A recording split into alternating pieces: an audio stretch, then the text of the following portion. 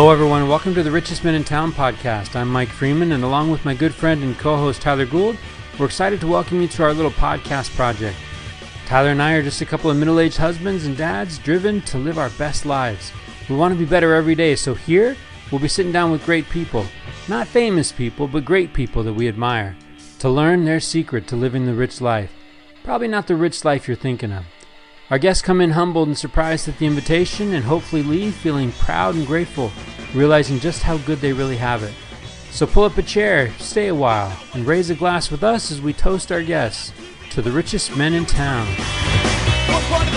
All right, Tyler Gould, how we doing? Mike Freeman, I'm doing phenomenal because I just got to spend a couple hours with Ralph Collins, so it's been great, man. I'm riding high. I actually felt an energy about this all day leading up into our time with Ralph. Ralph is truly one of my favorite people. He's one of the most genuine people you and I know. Yeah. It is fun. It is fun to get together with an old friend, and that's exactly what this was tonight. Yeah, I mean, he spends a lot of time. One of the things that we talked about tonight was truths that we learned from song lyrics, right? Ooh. And it was funny because you and I were having this. For that guy, I was going to say he just went right into it and nailed it, and I think people will enjoy that part of it. But I love tonight. I mean, I love Ralph. I mean, he's one of my favorite people. But he was making us. He had me laughing hard tonight, man. He's just a funny guy, but like you said, he's deep and he's genuine, and I love all of those things about Ralph Collins. Yeah, and we don't throw this out a lot. Let's be real. I mean, we're getting close to 100 episodes in. Here's a compliment that I save for a select few, but Ralph Collins is solid gold. Oh, amen. Yeah. Right. Solid gold, and solid gold from the jump. Yeah. 8, 9 years old, faithful in a faith. 10 years old, faithful in truth restored and the ideas and the principles. And then I love the fact that he said, yeah, it made sense and it was logical, but it felt right. Yeah. At 10 years old. Yeah. And just kept building on that throughout it. I mean, till today, right? He's still building on it. Yeah. And I think that faith journey is unique. Yeah. Right. And that's what I love about it. Every person we sit down with, those answers to that, how did faith become your own? To a person, it's unique. Yeah. To a person, it's like a fingerprint.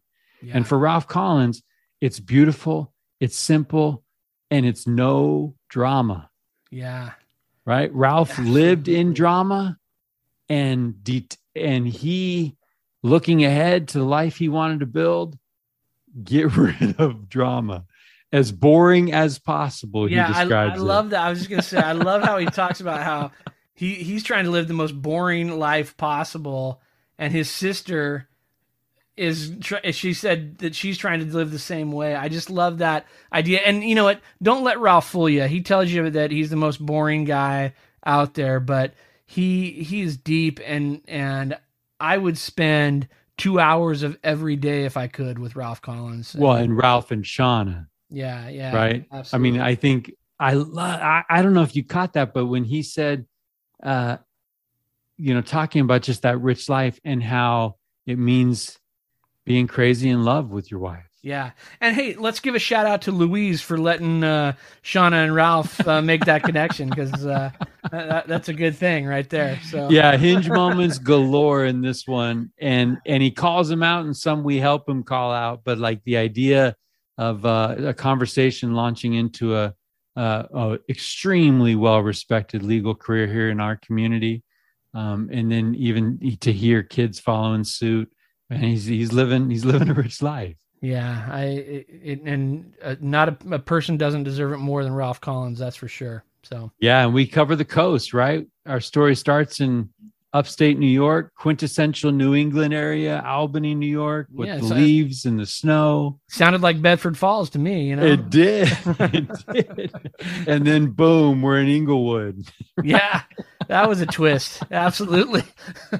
And TWA and Ricky Nelson. So we'll drop some references in the show notes, because we go back and we do it right with Ralph Collins, right? Doubt your doubts. Focused. Sometimes we we get in trouble by focusing on the wrong things. A lot of nuggets. Yeah. A lot of nuggets from the life of Ralph Collins. I agree. And I just want to point out, as you listen to it, he's got a lot of deep lessons that he teaches, and he teaches some important truths about the woman at the well that I thought was very touching. And he sees himself as that, right? He sees himself as that. Sometimes we would approach guests and the guests say, "Oh no, man, I've listened to your show. I'm not polished like your guests." And I just want to make sure that people understand that we may be polished up a little bit, but it's the process. Ralph Collins is polished up. He's living a great life, but he lets us in on his beginnings, and they were rough. Yeah.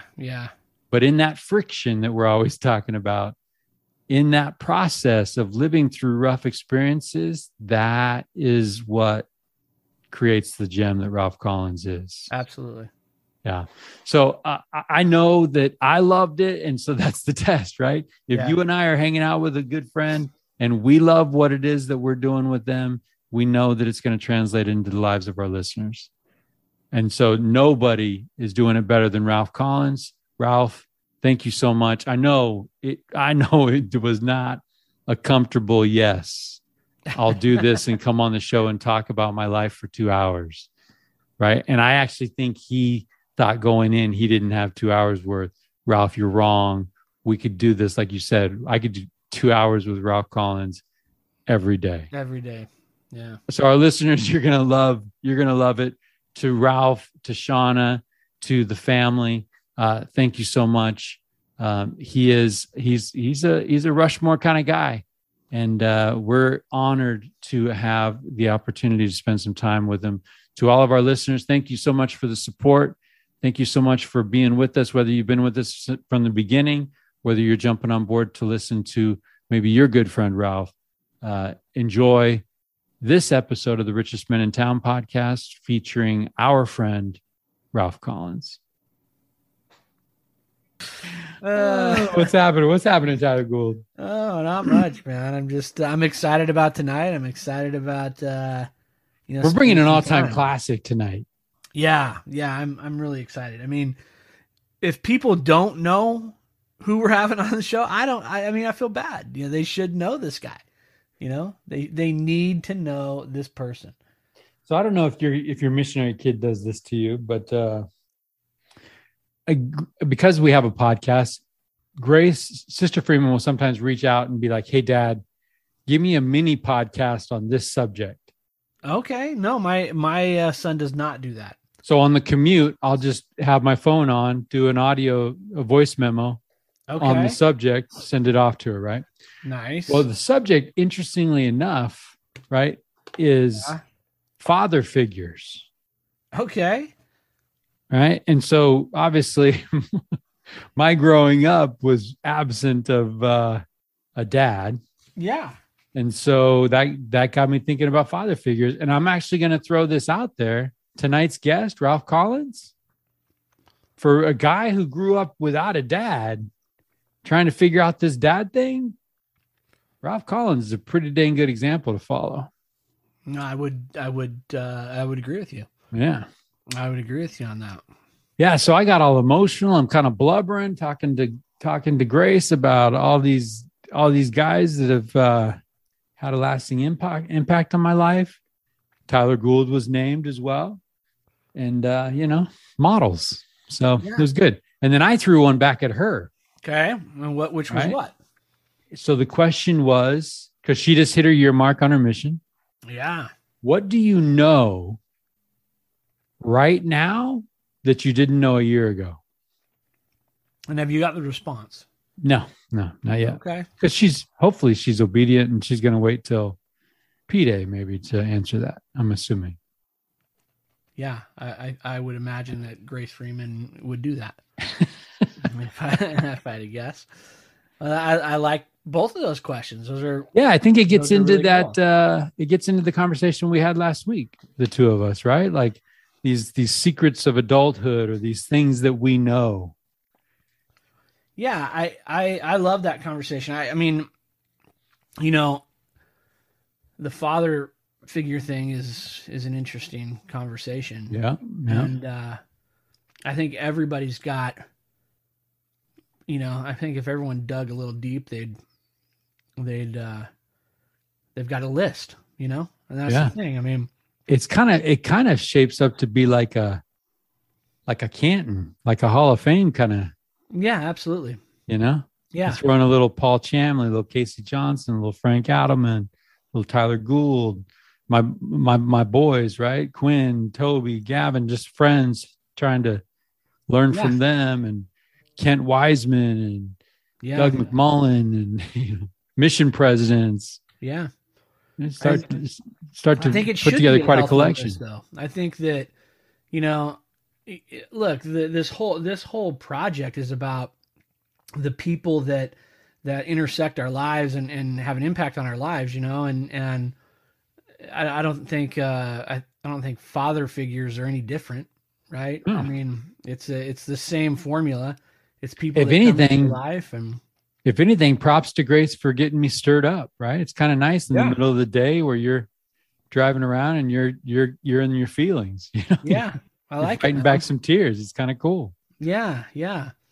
Right. Good day, right? Good day. Laugh, think, move to tears. Yeah. That's a good, that is a good day. So I love it, man. And then you sent me a text asking about a song lyric that teaches truth. Ooh, yeah. I'm curious where your mind is when you send that text. So here's where we're at, right? Here's where we're at. I got a whisper. Okay. We got a little situation in the Reading Stake of the Church of Jesus Christ of Latter-day Saints where we're down a seminary teacher, right? Well, I'm over seminary in the stake presidency, and so I've taken it upon myself to intervene as a substitute. Okay. And no one but the kids knows that. Kelly knows that. Kelly doesn't know that I love it as much as I do, and I might not give it up. So this morning I'm hanging out with some kids and we're talking about the Holy Ghost. Yeah. Right? And how he testifies of truth. Okay. And we're trying to go with that. The prophet's admonition on Sunday, President Russell M. Nelson shared a message with California saints. Which I was hoping was going to be get the heck out of Dodge. I mean, what? It was like buckle down. Buckle down, right? Buckle down. And so for folks outside of California, we'll give you a little preview. He gave us 3 invitations: seek truth, make and keep covenants, gather Israel. And there was a 4th one in there, and it was buy real estate in Utah and drive the prices up. I think that was the other one. So we've been touching on those things, and as it relates to Old Testament and things, but that seeking truth, we got into what it means to seek. And there's a parable in the New Testament where the woman's looking for a piece of silver, right? And she tears her house apart, it doesn't turn on, lights a candle, turns the house upside down, looking for the piece of silver. When she finds the piece of silver, she rejoices with her neighbors, right? Rejoices with her friends. And so we talked about how seeking truth is not a passive thing, right?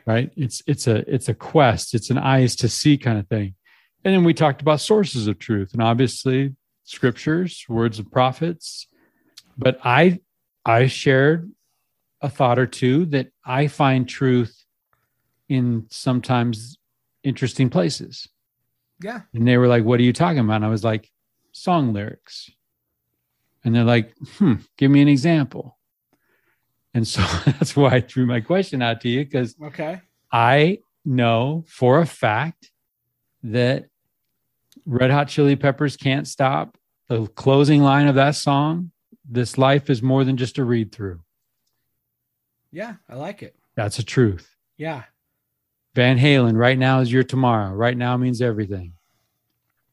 Now you were kind of, did you quote anything in the last 5 years to these youth? No, but to these kids' credit, they were with me on the artists that I was dropping, because I think it was so old. I think it was so old, right? It was like the oldies but goodies station. Now that I think it's cool. There's that, yeah, right? Where the 2000s aren't cool, but like when I was in high school, Journey was cool, right? Yeah. Because it was long enough ago where now it's like, oh yeah, those are cool. My parents talk about those things. Yeah. Yeah. You know. Yeah. I like it, man. And then you go Regulator on me. Well, I felt like there's some truth in those lyrics somewhere. I don't know. I can't fully relate to the lyrics, but I feel I read like your there's text truth. and I was like, great lyric, but I don't know if he understood the assignment. No, that was good. I like it. Yeah. I know I'm with you on that. I actually I'm a music fan. I love music, so I listen to lots of music. And well, you shared one with me. You shared one with me. What did I share? By Degrees. Yeah.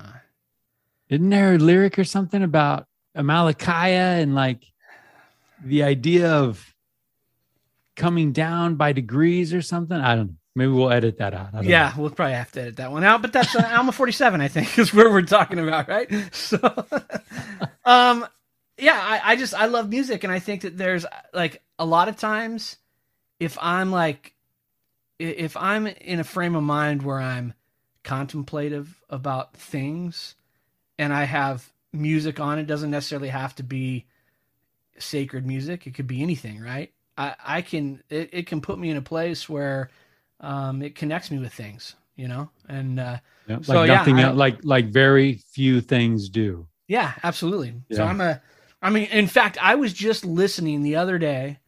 I was listening to some music by a band called The Interrupters. Okay. And I was telling Ricky, I was like, this song right here, I want to do a fireside about this song. Like I want, in my mind, I already have it all built out. I know what it is. I want to do it, but I want to play the song for the fireside and then talk about it. That's what I'm talking about. Yeah. Right. So. We find truth. If we're seeking, the world's your teacher, right? Yeah.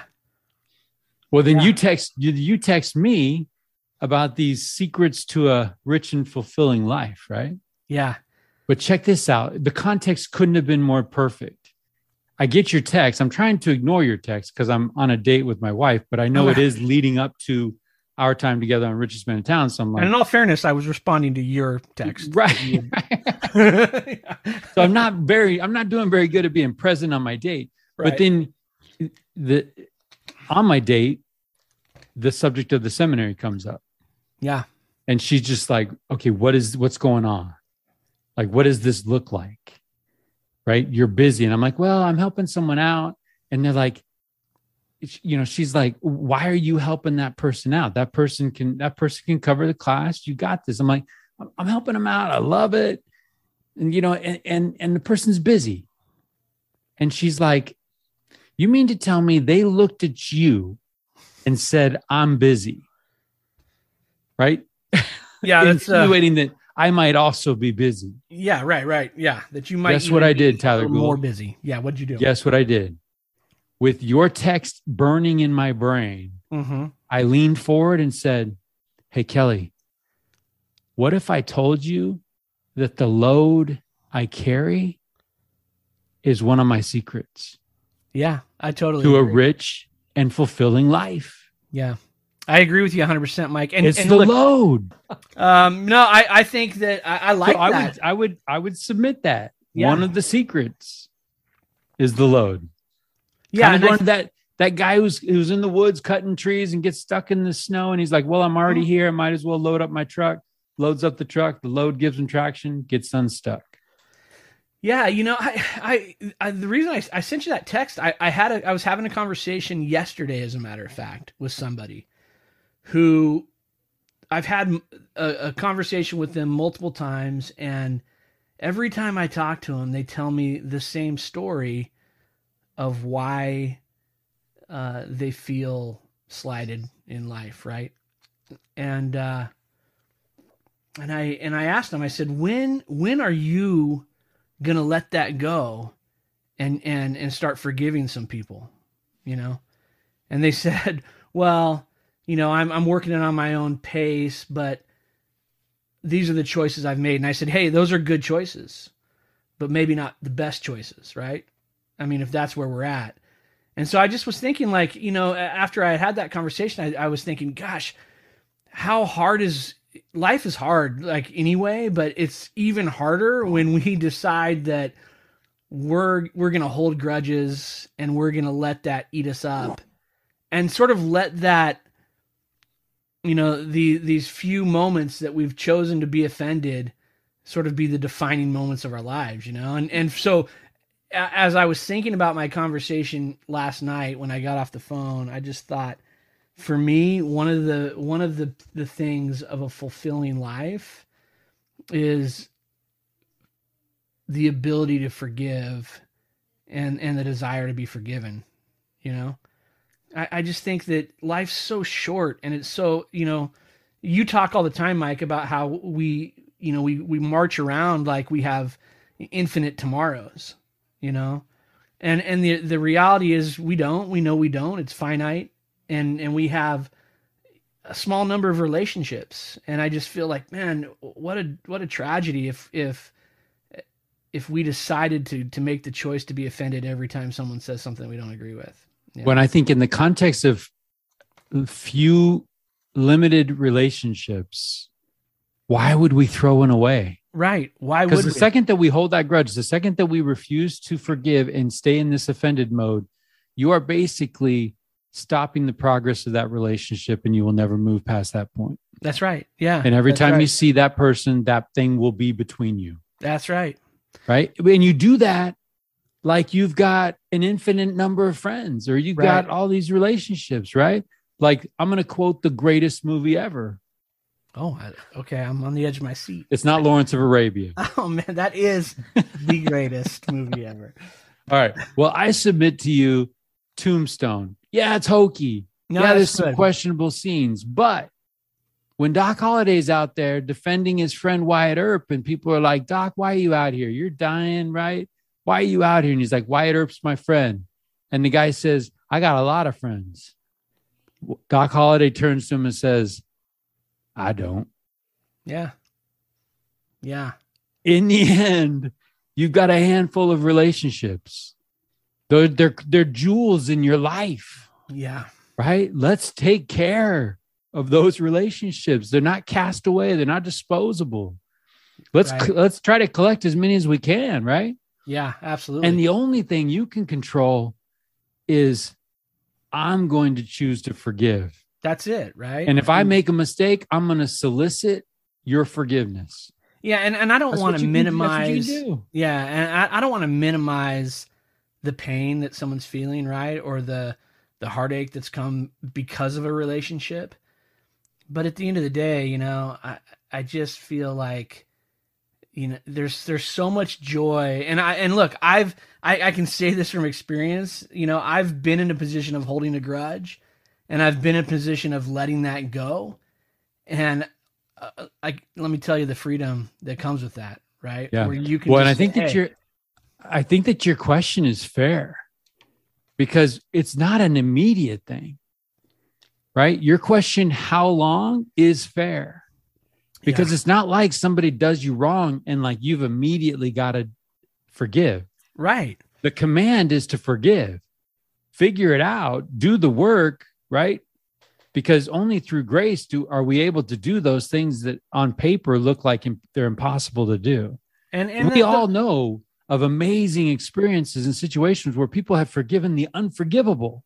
Yeah. And to your point, I think those feelings of anger and mistrust and everything else are valid, right? I mean, those are valid. They're important. I think it's part of the process. It's part of the process, right? But I think that at some point, the hope is that we see some value in a relationship that we can say, hey, I can let this thing go and I can move past this. All right. So your text was 3.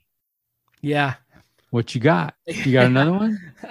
Well, for me, I think it's loving people, right? It's that idea of relationships. Yeah. Forgiveness and the ability to love is important. And then I think, also I would add to that as the third component is being able to, the ability to look outside yourself. Yeah. And if I could somehow master those three things, I think I'd be a pretty fulfilled guy. But we'd have to cancel the podcast, right? That's right. Yeah. Hey, the selfish venture of the Richest Men in Town podcast has now been discontinued because Tyler has achieved the rich and fulfilling life. I have arrived. Thank you. Yeah. So one thing I know is we talk about fear a lot. And I'm gonna put it out there that I believe fear is Satan's last resort. Right before something amazing happens, if I take a look back on that amazing experience, a lot of times right before something amazing happens, I felt fear. Yeah. And I pushed through that fear. We know fear doesn't come from God, right? That 2 Timothy verse that's one of our go-to, it's one of our favorites, right? But if you think about angels, when angels come and visit,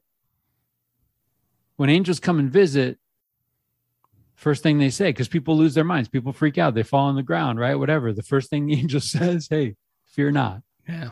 Something amazing is about to happen. Joseph Smith, right before something amazing about to happen, he's racked with this fear. Right. And I think if we applied that to this idea of forgiveness, right? A lot of times we don't forgive because we're afraid that if we put ourselves out there, what are the consequences of that, right? It blows up in our face that it's not going to work out like we envisioned it. So we say, no, you know what? It's easier to sit back here and say, you know what? I'm not going to put out the effort because that person did me wrong, So yeah, but it's almost like if you took out a piece of paper and in that situation just wrote down the question, what am I afraid of? Yeah. And ponder on that, right? What am I afraid of? Like let's go to worst case scenario. You're rejected, right? If you've offended someone and you go to apologize, they say, I don't forgive you. Yeah. That's on them. Yeah. Right. Well, and it's also, part of this too is as I was having this conversation, it was just this idea of this narrative that's being told, it's like, we've talked on this podcast a lot of times about the story that we tell ourselves, and with very little evidence. Right. And we can change that at any time. Right. I mean, we've kind of built these things in that these experiences that happened, 10, 15, 20 years ago that were, that happened in the blink of an eye. And we've built them up to these incredible, insurmountable moments that are going to hold us back. And I just feel like as I told this person, what if you just change that story? Like, what if the story wasn't about the hurt feelings and the anger, but it was about the relationship that you had with that person before all this stuff came up? Yeah. It'd be a different animal.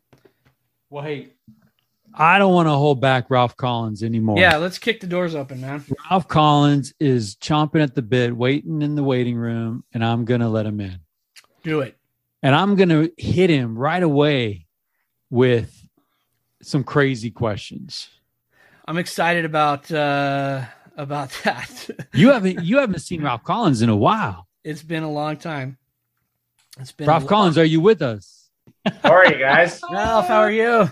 I am good. How are you guys? Fantastic. Good. Ralph Collins, let me reacquaint you with our good friend Tyler Gould. You recognize this guy? Who are you? Yes, the glasses. I'm old, man. All of us are, right? That's right. Welcome to the Richest Men in Town, Ralph Collins. How are you? I am good. Thank you for having me. Well, you're probably nervous because you've been in the waiting room for a little bit and you're probably thinking, what in the heck have these guys been talking about? And what are they going to throw at me? Yeah. And I thought, well, since you're having such a good time yakking, I would run down the hall and, I would be right back and you probably still wouldn't be on, but you caught me. That was a safe bet. These guys are blowhards. They're going to talk all night. Yeah, you got to be careful. You guys are, and I'm, you're interviewing a lawyer, so. That's true. Hey, do you have any? Give you a really long one. Do you have any cool disclaimers or anything? Like we love interviewing military people and State Department people because they always come into the show with some kind of disclaimer, like their views do not represent the United States government. Do you have any cool legal disclaimers that we can do in that quick lawyer voice? I I think I could say the same thing. My views do not represent those of the U.S. government. That would be a true statement. Or Shauna Collins, right? Yeah. I will try my best not to mischaracterize what she would say. I love it. That's a great disclaimer. Yeah, so we've been a little bit all over the place, Ralph, and if you know us, like, that's par for the course. So we're looking forward to tonight. We're looking forward to jumping in, connecting with a dear friend, someone that Tyler and I both admire, and thus the invitation to come on the show, right? So, well, and back at you guys, because if I didn't feel that way about you two, I would not be sitting here. Well, we appreciate that. Appreciate that. Hopefully you feel like that when we're done. I hope so too. All right. So here's a little bit of the backdrop. So you're jumping in on a moving train, and we've been talking a little bit about let's hit them with the truth question. Tyler, okay. You ready for this, Ralph? Hit me. I was subbing in seminary this morning, and we were talking about the prophet's invitation to seek truth. Yep. And we were getting into that verb seek and talking about how it's an active process. And we talked about sources of truth and where we can find truth. And then Mike Freeman kind of went off the rails a little bit and started indicating that other aspects of life can give us truth, not just the Holy Bible or scriptures or prophets. In fact, I even went as far as saying, I've found truth in song lyrics. Yes. When I throw that out to you right off the cuff, is there any particular song lyric that you listened to at one point and it's like, oh man, that's a true principle? I can give you two, Alex. Oh. All right, I love this. The really obvious one that we don't have to talk about a lot is the Cats in the Cradle, Harry Chapin. Oh yeah, that's a very sobering one. And part of what I guess you may ask is, what my upbringing was like, and it wasn't ideal. And I remember hearing that song and just thinking, I do not want to be that guy. Mm. I don't want to be that guy. And I was a member of the church by that point in my life. I joined the church when I was 10. And so not being that guy and applying gospel principles and having a good home was a big deal to me. The other one that you may not know, there was a guy named Ricky Nelson who was a popular singer in the 50s, and his family had a TV show. It was Ozzie and Harriet, and he was a child actor in that family. And so he had a bunch of songs that were popular in the 50s. And my mother had one of those albums that we would play every now and then when we were growing up. My sister and I would put it on and listen to it. And when he was past his prime musically in the early 70s, he came out with a song called Garden Party. Oh yeah. I don't know if you the song. That. Yep. That was really helpful to me when I was growing up. Basically what the song's about is that he and a bunch of other quote unquote has-beens were asked to go to Madison Square Garden and do a, nostalgia tour basically. And he talked about, the other people that were there and, what the experience was like. And he got reacquainted with these old songs that he used to sing. And the refrain to the song is basically, it's all right now. I've learned my lesson well. You can't please everyone. You got to please yourself. And what the reason for that refrain was he wanted to not only sing the old songs, but he wanted to move forward. And he wanted to sing new songs as well. And the audience didn't let him, or didn't want to let him. And he basically finishes the song by saying, if all there was just singing the old stuff, I'd rather drive a truck.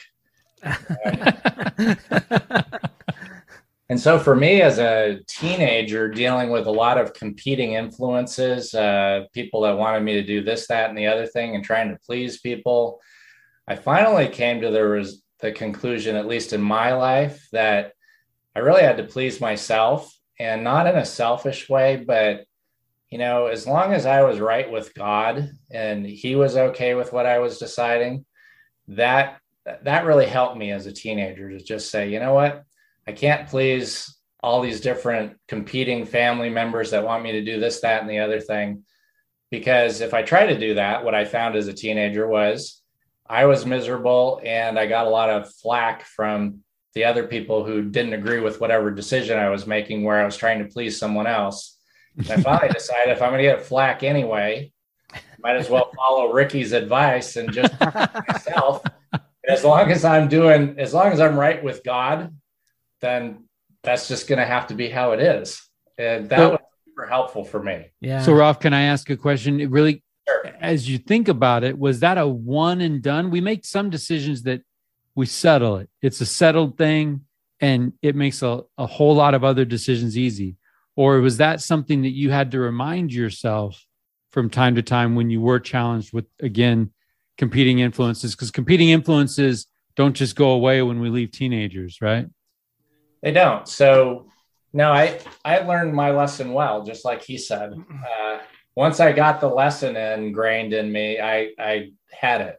So I'll give you that. For instance, when I always sort of had this feeling, since you kind of want to know about me and how I got to where I am. I was feeling kind of growing up, maybe it'd be cool to be a lawyer. There were no lawyers in my family. I didn't know any lawyers. To me, this is a God thing, is somehow there was something planted in me that just said, you should kind of head in that direction. And so I always kind of toyed with that idea, but that's all it kind of was. I went on my mission thinking, I had talked to so many missionaries before my mission who would be in my ward, and they would tell me, I went off on my mission and I thought I was going to be this, and it came to me, the light hit them, whatever it was. And so I thought, well, I'll just go on my mission, and by the end of the 2 years, I'll know what I'm supposed to do, and it'll come to you. Right. It didn't. Where did you serve? New Zealand, Auckland. Okay. So, I got back from that, and I was young when I started BYU. And so I was a year and a half into school. So I had a semester or so of GE left, and then you got to sort of lean into it at that point. And I didn't know what I was going to do. So I went to the testing center and took some of those, what do you want to do with your life tests? Or what kind of aptitude do you have? Right. Beyond pushing a broom, what else can you possibly do in this world to be of service to somebody? And it kept coming up law. I took it a couple different times and I thought, well, that's interesting, So, all right, so what do I do? So I went and talked to the only lawyer I knew. He was the chorister and choir director in our ward. And he was very sharp guy, but very kind of to himself. So I didn't know him very well, but he was the only lawyer I knew at all. And he was an administrative law judge in New York State, meaning, if the Public Utilities Commissioner, whoever it was he was a judge for, had cases that had to be heard, he was the judge who was appointed to do those.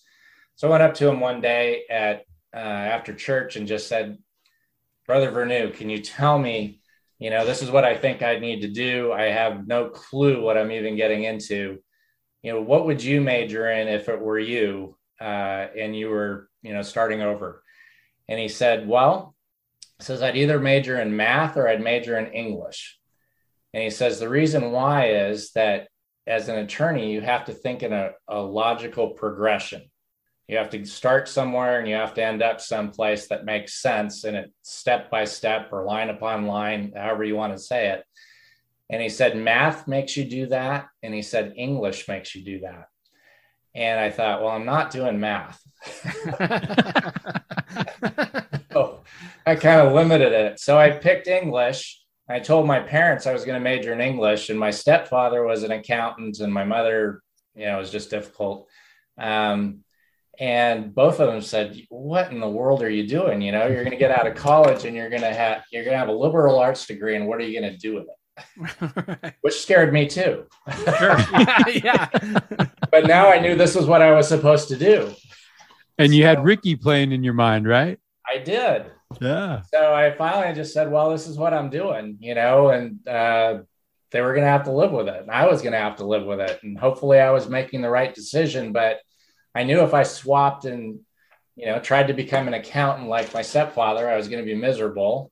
Or if I tried to do something else that I wasn't really wired for, I was going to be miserable. So, you know how it is. You don't know what you're doing. You're fumbling your way through. It's that, seeing through the glass darkly thing. So I took English, and it turned out to be, one of those tiny hinges things that you guys talk about, which was, so I'll give you an example. I go to a class where we read Frankenstein. And so the classic thing would be the teacher would say, all right, today we're having a professor would say, we're having an exam today or a quiz today on, she or he would write some thesis or some question on the board and say, you got 50 minutes, write an essay. So you'd sit down and you'd kind of block out, outline something, and then you'd write it. You had, that period of time to do it. So I went to law school, and, you'd take a law exam and they'd say, okay, here's this fact pattern. Here's an accident happened or whatever it is. You've got 50 minutes to write how you should analyze this. And so you sit down and you outline your answer, and then you write it. I mean, it was English just in law school. Yeah.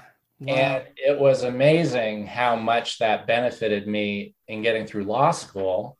And then, I'm a good writer, and I'm a good writer because I had a fantastic professor and other good professors at BYU who taught me how.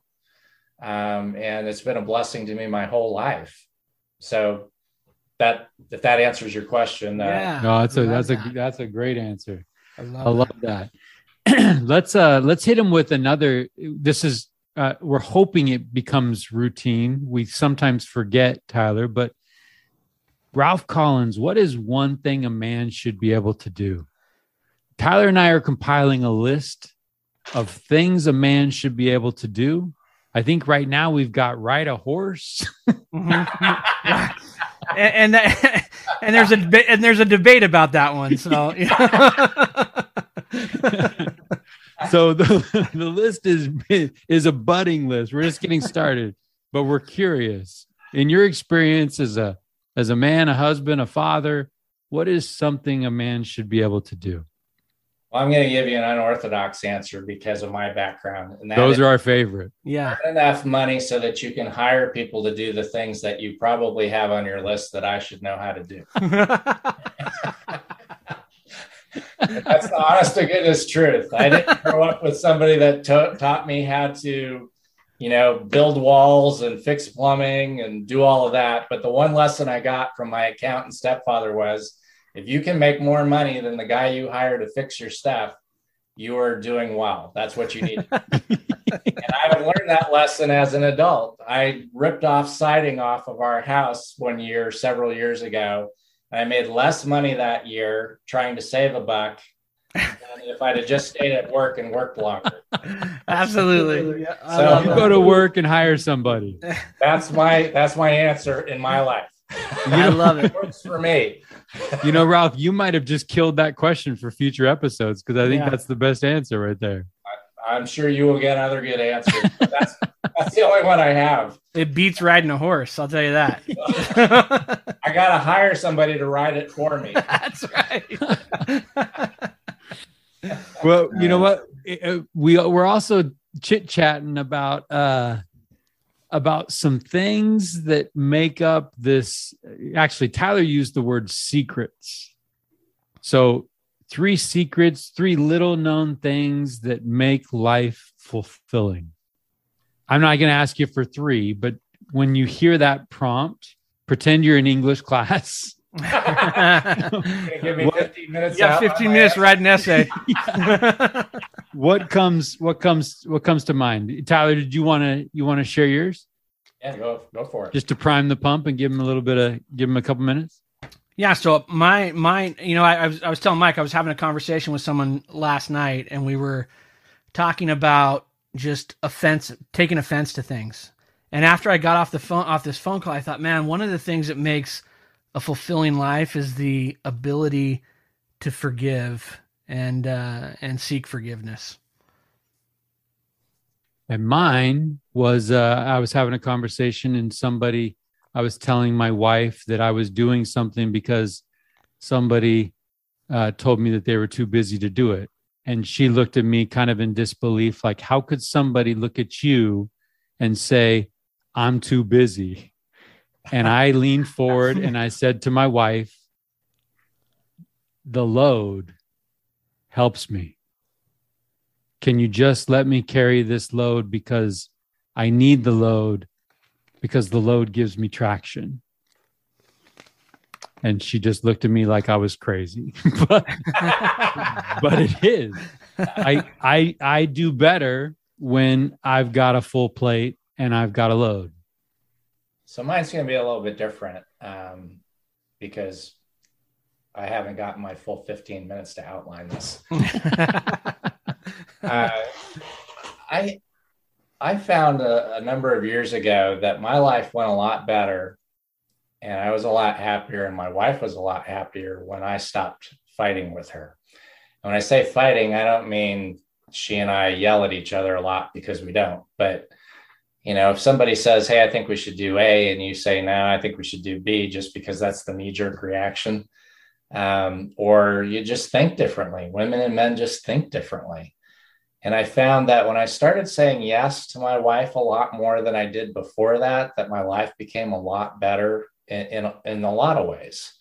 I was just a lot happier when I stopped being, you know, sort of a guy about some of that stuff, you know? Yeah. Like, you know, I mean, I can give you a story about how different they are. Is when I was doing the executive secretary stuff, we were transitioning from, we used to do a bishop's dinner and it used to be at a hotel.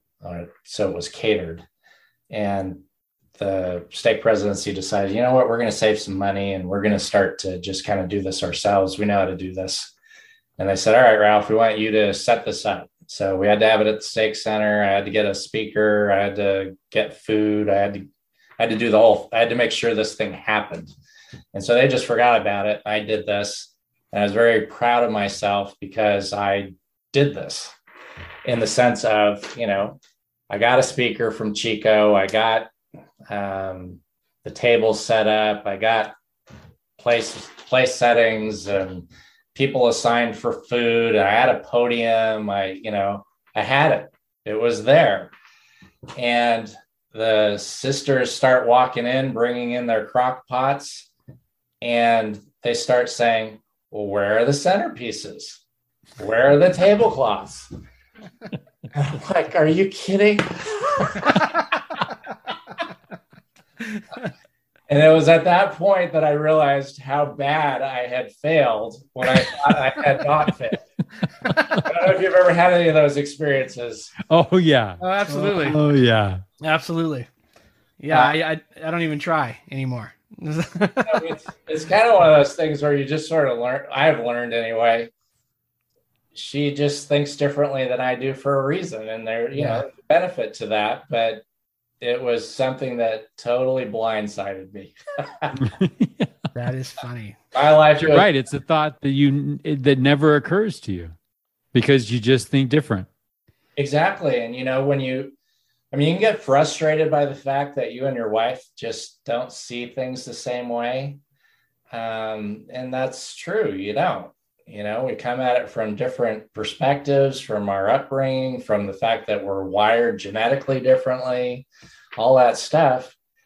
But I found that in general, if I stopped being a guy in that sense of the worst sense of it, sort of, and tried to be, you know, more of a friend and more of a, you know, there's two of us together for a reason. You know, there's a lot of reasons why it's two of us together. And one of them is you see things I don't see, you know, like the centerpieces and the tablecloths. I mean, I totally did not see that. Yeah, that could be the answer to what's one thing every guy should know right there, or should be able to do is that. Well, I mean, that's a great. I love that. I mean, I love that. I think it's great. It's funny because at church in my current calling, I serve with my wife. So we serve together. And that's been eye-opening to me, because in every other capacity, it's been, I just do these things, right? And I kind of steamroll it, and this is the vision. This is what we're going to do. This is how it's going to roll. And now I've got her at my side saying, hold on, just take a step back and let me do this. And you know what? It's been great. It's been fantastic. So I appreciate that answer. Don't you find too that, there's that classic, you marry up and all that stuff, but don't you find that you feel just really good about watching your wives do stuff? Oh, absolutely. That you're actually associated with them. Yeah. I mean, you get the benefit of the cool person that they are. Yeah, absolutely. Yeah. Yep. It's a good feeling. And this is not easy. This is very easy to do in my world, is to be smarter than me. But when I walk in and my wife is just, she's the one that everyone is like, whoa, right? That's a great feeling. I love that. Yeah. I mean, I don't think there's any better feeling than to be introduced as Kelly's husband. Right. Yeah. Like that just puts a smile on your face, or Grace's dad. Right. I mean, there's just some things that fill your heart with good pride. Well, you want people to recognize what you already recognize in your wife, right? Mm-hmm. I mean, in your spouse. I think that's important. I think so. And I think that sometimes it helps you remember sometimes. Yeah. You know, and Tyler, I'm going to take a chance here, and you can mark it and maybe edit it and cut this out. But you got 3 or 4 of those already tonight. Yeah. I've only given you 4 answers. So what does that mean? So far to date, Ralph, the only person that's been edited is Mike Freeman. So, but honestly, this weekend I ran into somebody, and this person is in a totally different place than I am. And he's picking up pieces of his life.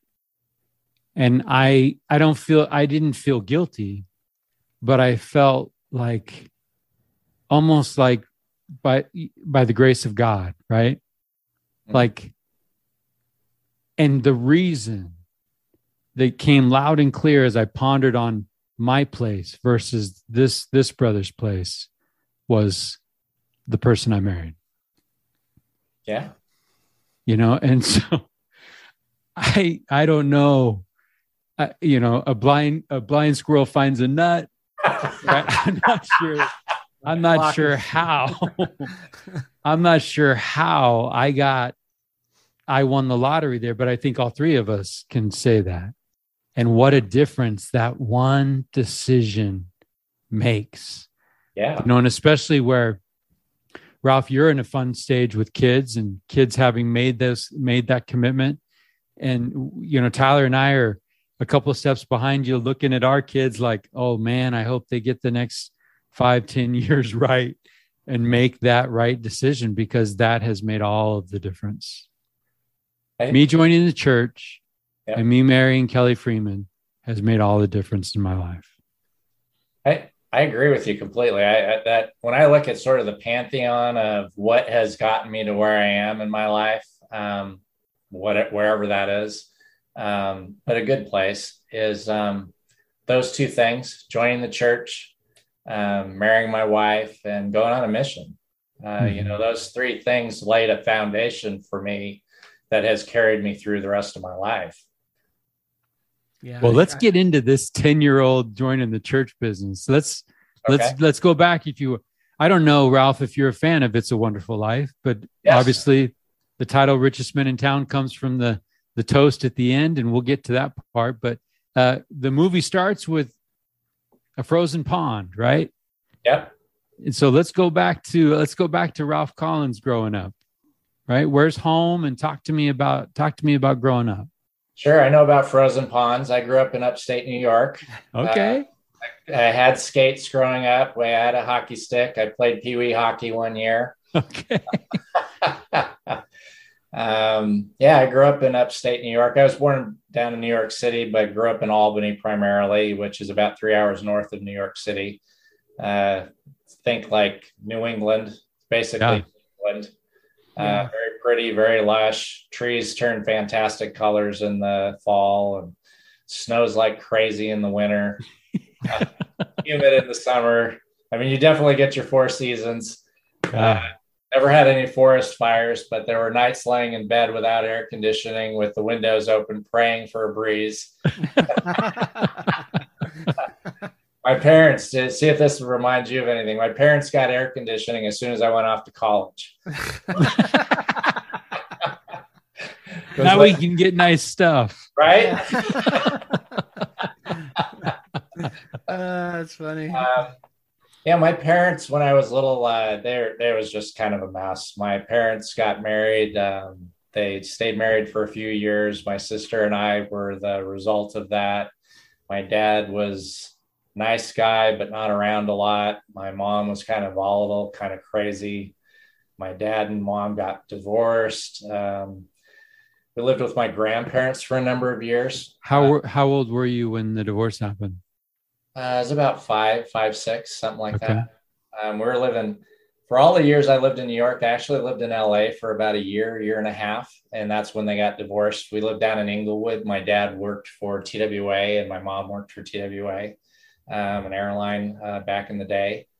And so we ended up back in New York. I lived with my grandparents for a while. My mother worked out of town. She worked in New York City, and we lived with my grandparents in Albany for a number of years. And so it was sort of like a group project, I guess you could say, raising my sister and I, kind of a dysfunctional group, but a group project. My grandparents were fantastic, but everything else was very dysfunctional on many levels.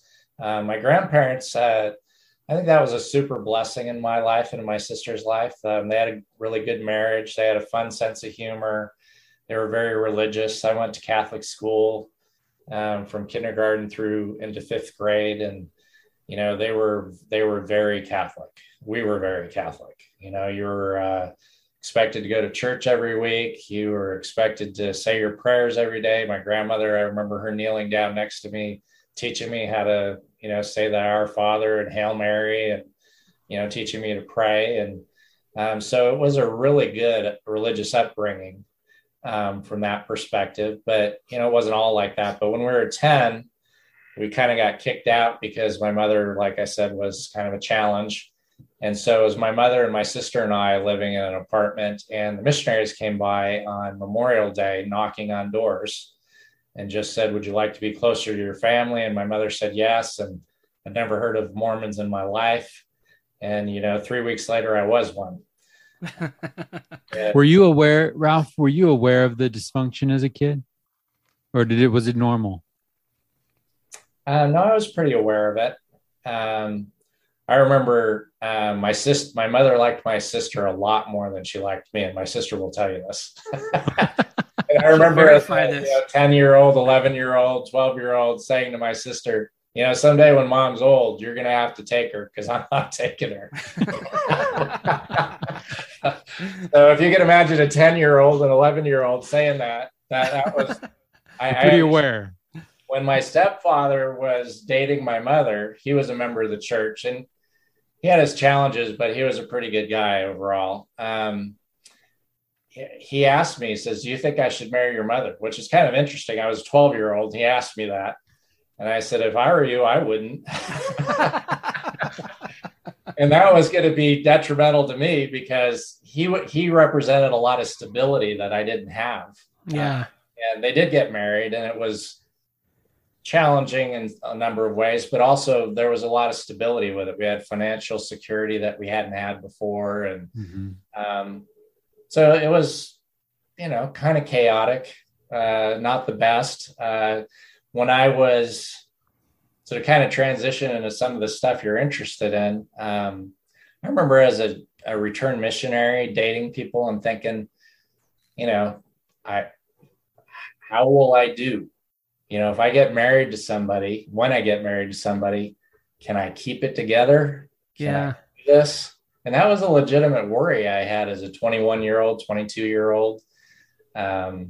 Just because I didn't have any good role models other than my grandparents. Yeah. But the church was a big deal in that regard. I mean, you learn the principles of how to do the right things and how to be the right person. So anyway, that's... Well, it is difficult, though, if you don't have those models. Right. So my daughter just asked me the question about father figures, and I didn't have a dad growing up. My mom was married 4 times, right? Number 4 was amazing. 1, 2, and 3, not so much, but and you find yourself as a kid looking around for models, good, bad, or ugly, right? Yeah. And I think that funny thing is my daughter was asking in the context of growing up, and I had to qualify that and say, really, not until I joined the church at 19 was I had an amazing grandparents, great uncles, and then my mom's 4th husband was Hall of Fame, right? Great guy. But that's about when life turned, because I joined the church, and then as a member of the church, I'm connecting with men that I admire, right? And now I have models, not perfect, but I've got some models. And I think that you can learn the principles, but man, it's great if they can be personified in some models that you can follow.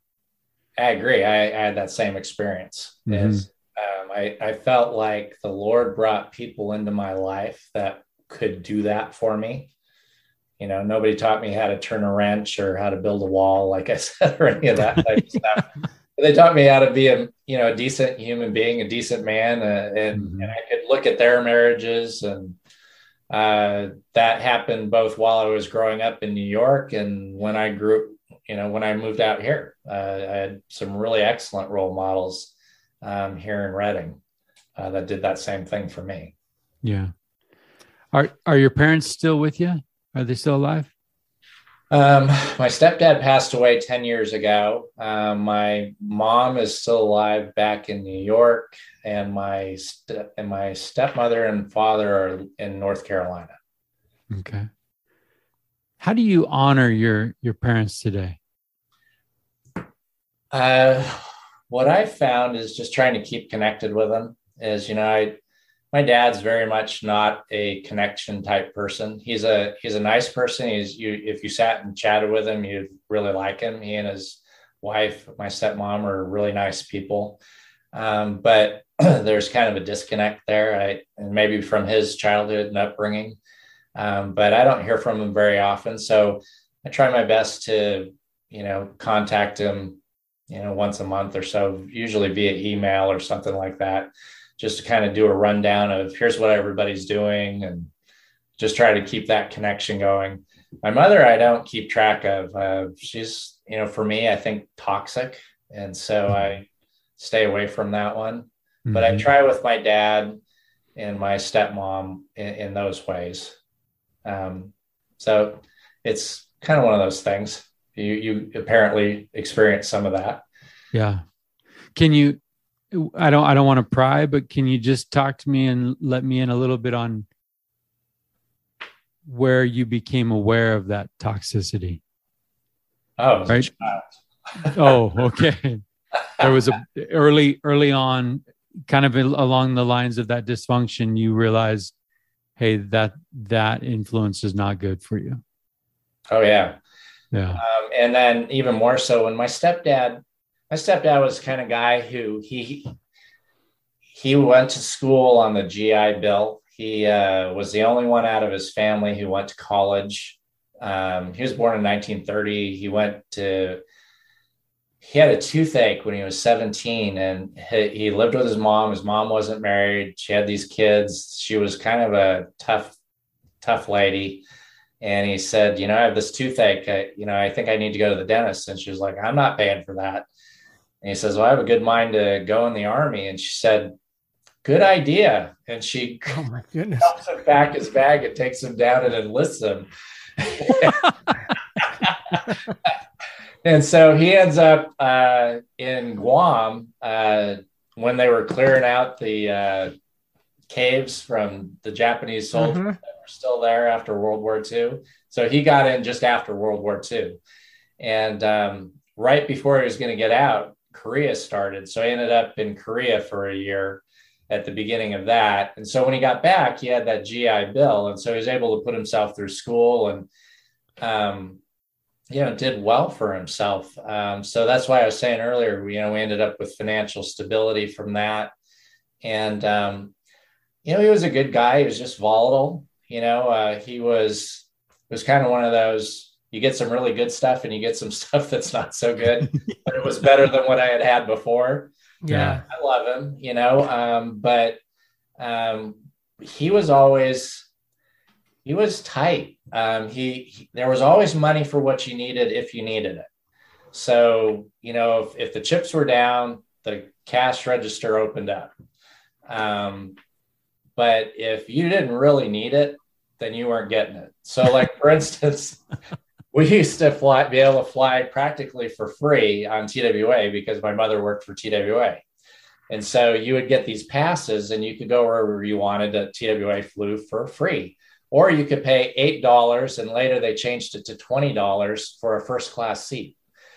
And so, we were going someplace, Hawaii or something like that. And we had this discussion about that we were flying coach. And I said, well, it's only $8. And he's like, well, we're flying coach. And I said, well, look, I got $8. I want to fly up front. He forbid me from doing that. And then other times when, things were really bad and, I desperately needed money, the guy would come through. He was amazing. So he had a really good heart. He just had, I think, upbringing issues again of his own that he battled with. So what were we talking about? Where was I going? No, you're good. That's good. That's that toxicity, right? Yeah. Yeah. So, it was not in my best interest to tell him not to marry my mother. I told him not to marry my mother. He did it anyway. And they had a very volatile marriage. And just unfortunately, so this is where I was going. It got to the point he was the type of person who, if you asked him as a kid, well, how much money do you make? Kids are always curious about that. None of your business. Anything you would ask him about those things, none of your business, which I get. But as a kid, you're always curious, right? Right. Parents will tell you want to know. And when this was like 2009, he got really ill. And the last few years of his life, he was really ill. He had congestive heart failure and stuff like that. I remember him, I went out on a trip and saw him, and he had the kitchen table full of all these financial papers. And he said, I need you to take over and be the trustee of my trust now and do all this stuff. And it was just shocking that this was the same person who wouldn't spend the $8 and who wouldn't tell me anything about what was going on.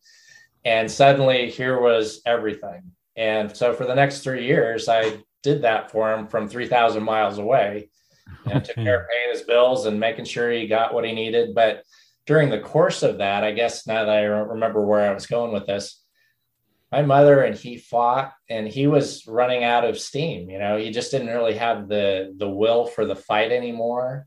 But she did. And so I ended up almost like a proxy for him, trying to protect him from her.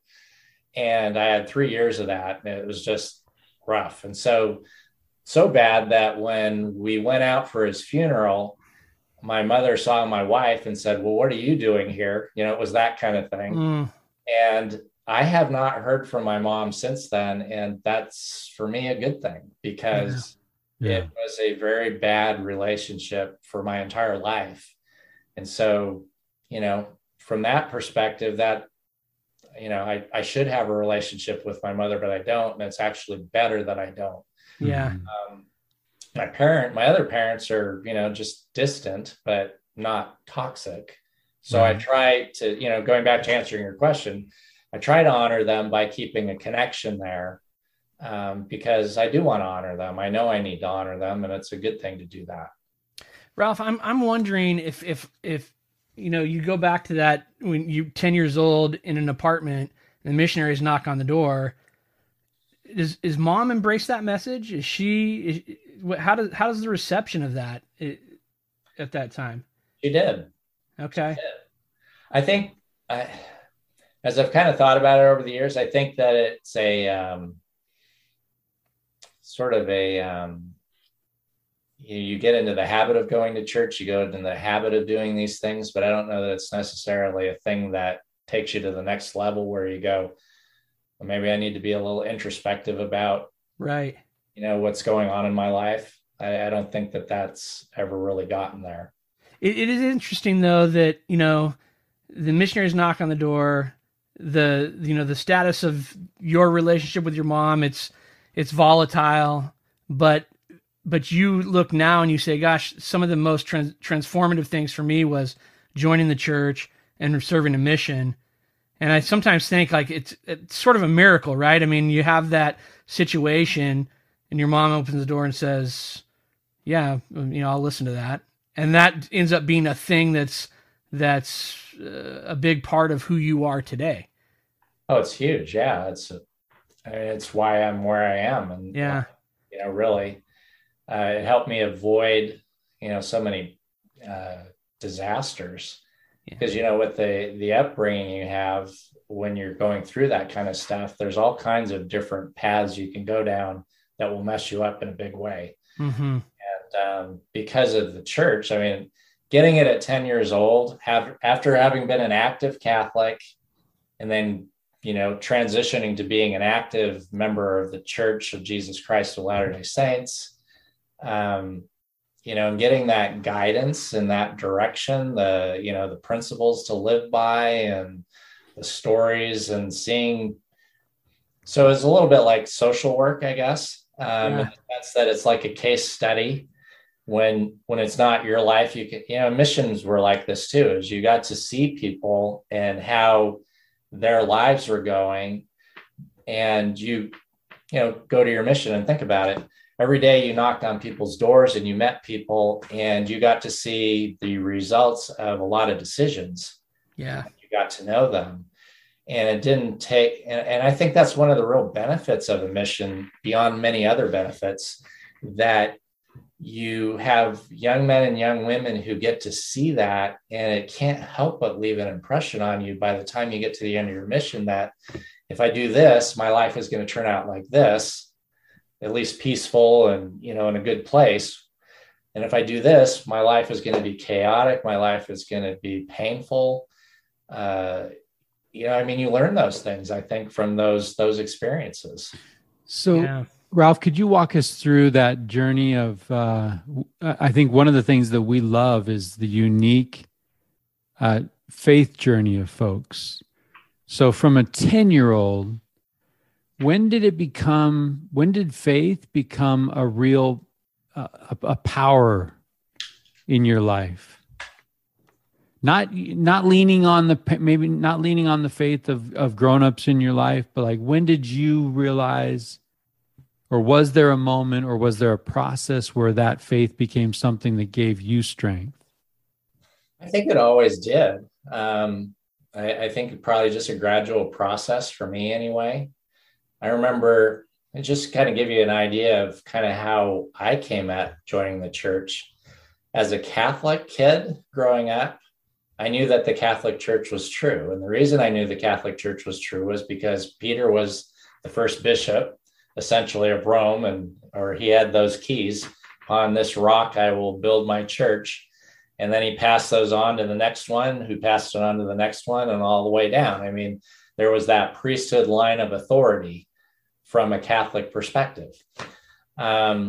And so I remember coming out to Long Beach. We would go out to LA every so often when I was growing up during that first 10 years, because like I said, we had lived there for a little while when I was about 5 or 6. And we had friends there who were very Protestant. And I would go to vacation Bible school with my friend. And I remember them taking me into the office one day and sitting me down and saying, "Do you believe in Jesus Christ?" And as a Catholic, of course, I believed in Jesus Christ. And I said, yes, I did. And, there was like a little mini party that went on that, I believed, I was saved. Yeah, right. Essentially, and yet I knew that they were on the wrong path because the Catholic Church was right. As an 8-year-old, a 9-year-old, I knew that. So I was really, convinced of that. And then when the missionaries came along, and I remember them sitting down in our living room, and they had their flip charts, and they taught us about Joseph Smith and the restoration of the gospel. And I just couldn't get enough of it.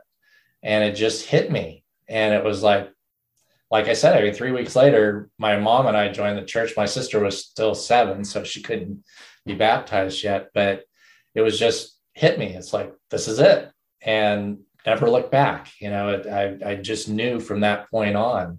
And of course, your faith grows over time and you have spiritual experiences over time. But I have to tell you, I mean, from that experience, it was like my whole life just changed just like that. Wow. I think that, I'm kind of, I think that obviously that's a gift, right? I mean, to be able to have that, we talked to certain different people and they all have different experiences, right? Everyone's faith journey is a little bit different. And some of it is, the trial and the error of going through that walk of faith. But there are those, that I think that's a gift to just be able to say, hey, I feel it. I believe it. I'm going to embrace it. I'm just going to move forward with it. And I mean, that's awesome. Yeah. So we get shorted in other areas, but that was a good one for me. Yeah. I got shorted in other areas. But I look at my wife and I think of that gift of a believing heart. Yeah. Right. Like there are folks that it is a mind and a heart thing. That's true. God's truth is a mind and a heart thing. And some people can't get their minds out of it. And some people can't get their heart into it. Right. And so I love the 10-year-old Ralph Collins. That's like, yeah, let's do this. Right. I'm not following somebody. I get it. Peter, authority, Joseph Smith, authority restored. Right. Where do I sign up? Exactly. Yeah. It was just for me anyway, it was just sort of amazing. It was like almost like a young attorney and logic and right. And just, it made sense. It did make sense. But it was, and you like that. You like that about the gospel is it really makes sense when you sit down and you think about it, which helps. But for me, it was way more than that. It was that it was right.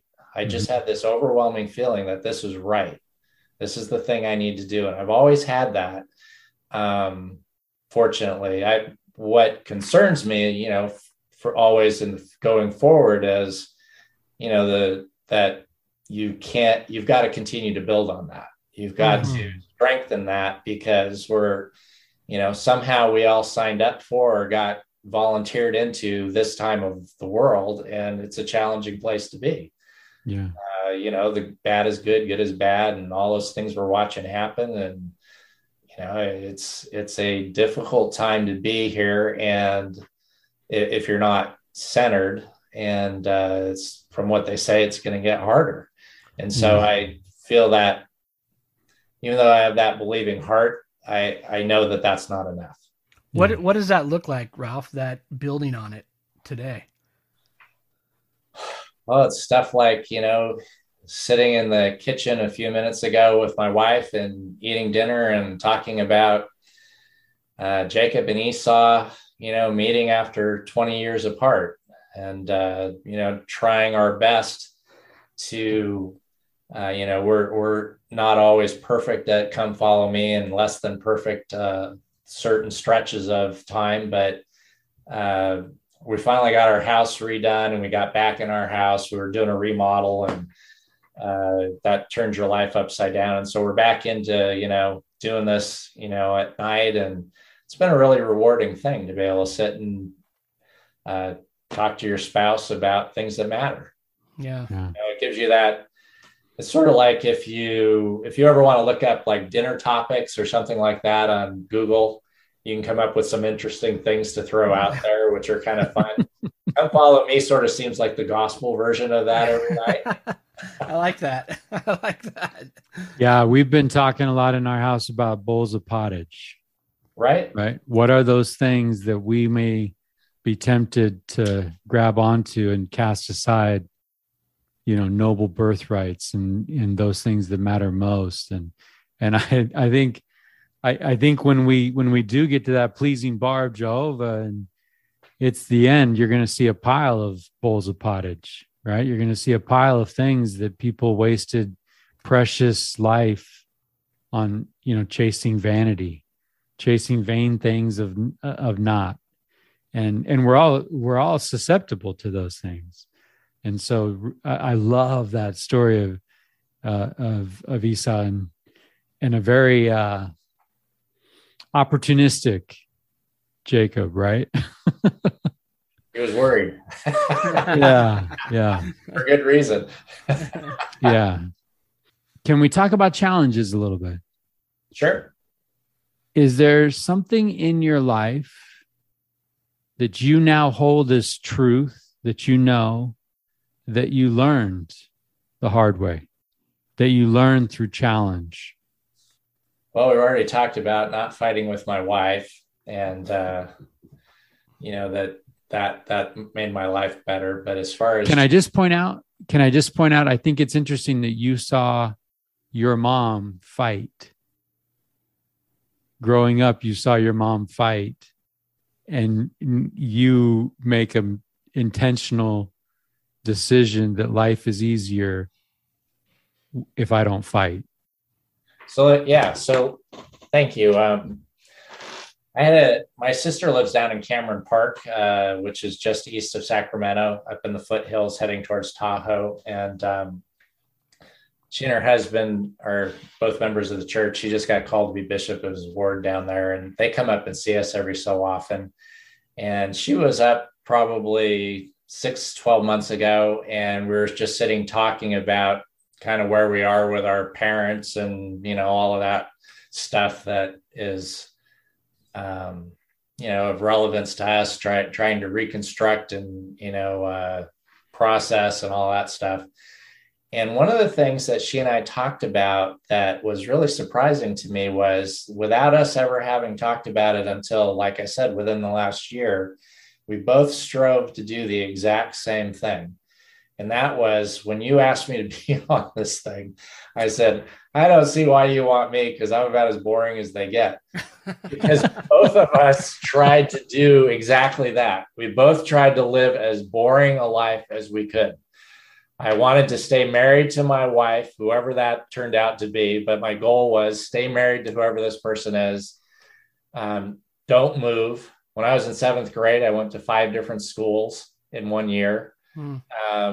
Don't fight, like fight, argue. All that stuff. Keep your kids in the same schools, all those things. And so she and I were talking, and she just kind of told me that. She says, the reason we never left Cameron Park was that I desperately wanted to not do that to my kids. And I said, well, that's really interesting, because I did the exact same thing, as we just planted ourselves here. And it was like, I am not moving these kids. I am not doing, so to a certain degree, we definitely did positive things because of the church influence. But we also did the reverse, which was, I'm not doing that. I'm not doing that. I'm not doing that. Yeah. Literally. I mean, so there was really both. When Sean and I met and got to know each other, one of the things I said, ultimately when we were talking about it was, I said, you and I want the same thing. We're just coming at it from different angles. I mean, Shauna's dad and mom were saints. They were really just, they were the early saints here in this area that helped establish the church here.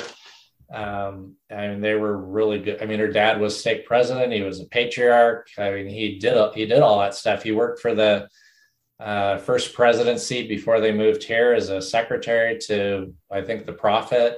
I mean, my mother-in-law worked for the first president, or worked for the general authorities. They used to come visit here. I mean, these people were like Ozzie and Harriet in an LDS sense. And I came from what I told you about. And both of us came together and said, we want the same thing. I want what she had, and she wanted to give her kids what she had. Mm-hmm. Yeah. And it's worked out that way. But it was, her taking a flyer on a kid who I don't know if I would have done it, but I'm thankful she did.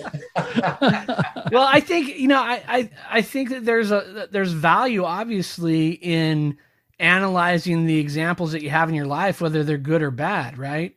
And Mike and I were talking about this idea of the narrative that we build for our life story, and we can change that at any given point. We have the ability to say, hey, this was my experience, but that doesn't have to be my reality. That doesn't have to be the definition of me, and quite frankly, I look back on some things in my own life and think, yeah, that was really terrible. And I don't want to experience that again, but where I stand now, I'm grateful for that experience. It showed me something that maybe I didn't want or didn't want for those people that I love most. Right. So I think that there's some real value in that ability to be able to objectively look at it and go, okay, it was crazy, but now I know what I don't want in a situation. Well, that's one of the benefits of the scriptures. Is you don't have to do every single stupid thing there is in the world to do. You can read about other people who did it in the scripture and how it especially in the Old Testament. Yeah, especially the exactly right. Especially in that book. Yeah. Anything? So you're a few years removed from your missionary days in Auckland, New Zealand. As you think about it, what do you carry in your heart from those days? Oh, just great friendships. I remember sitting in my car one day thinking about how hard everything was on my mission, which same for you guys, they're just hard. Mm-hmm.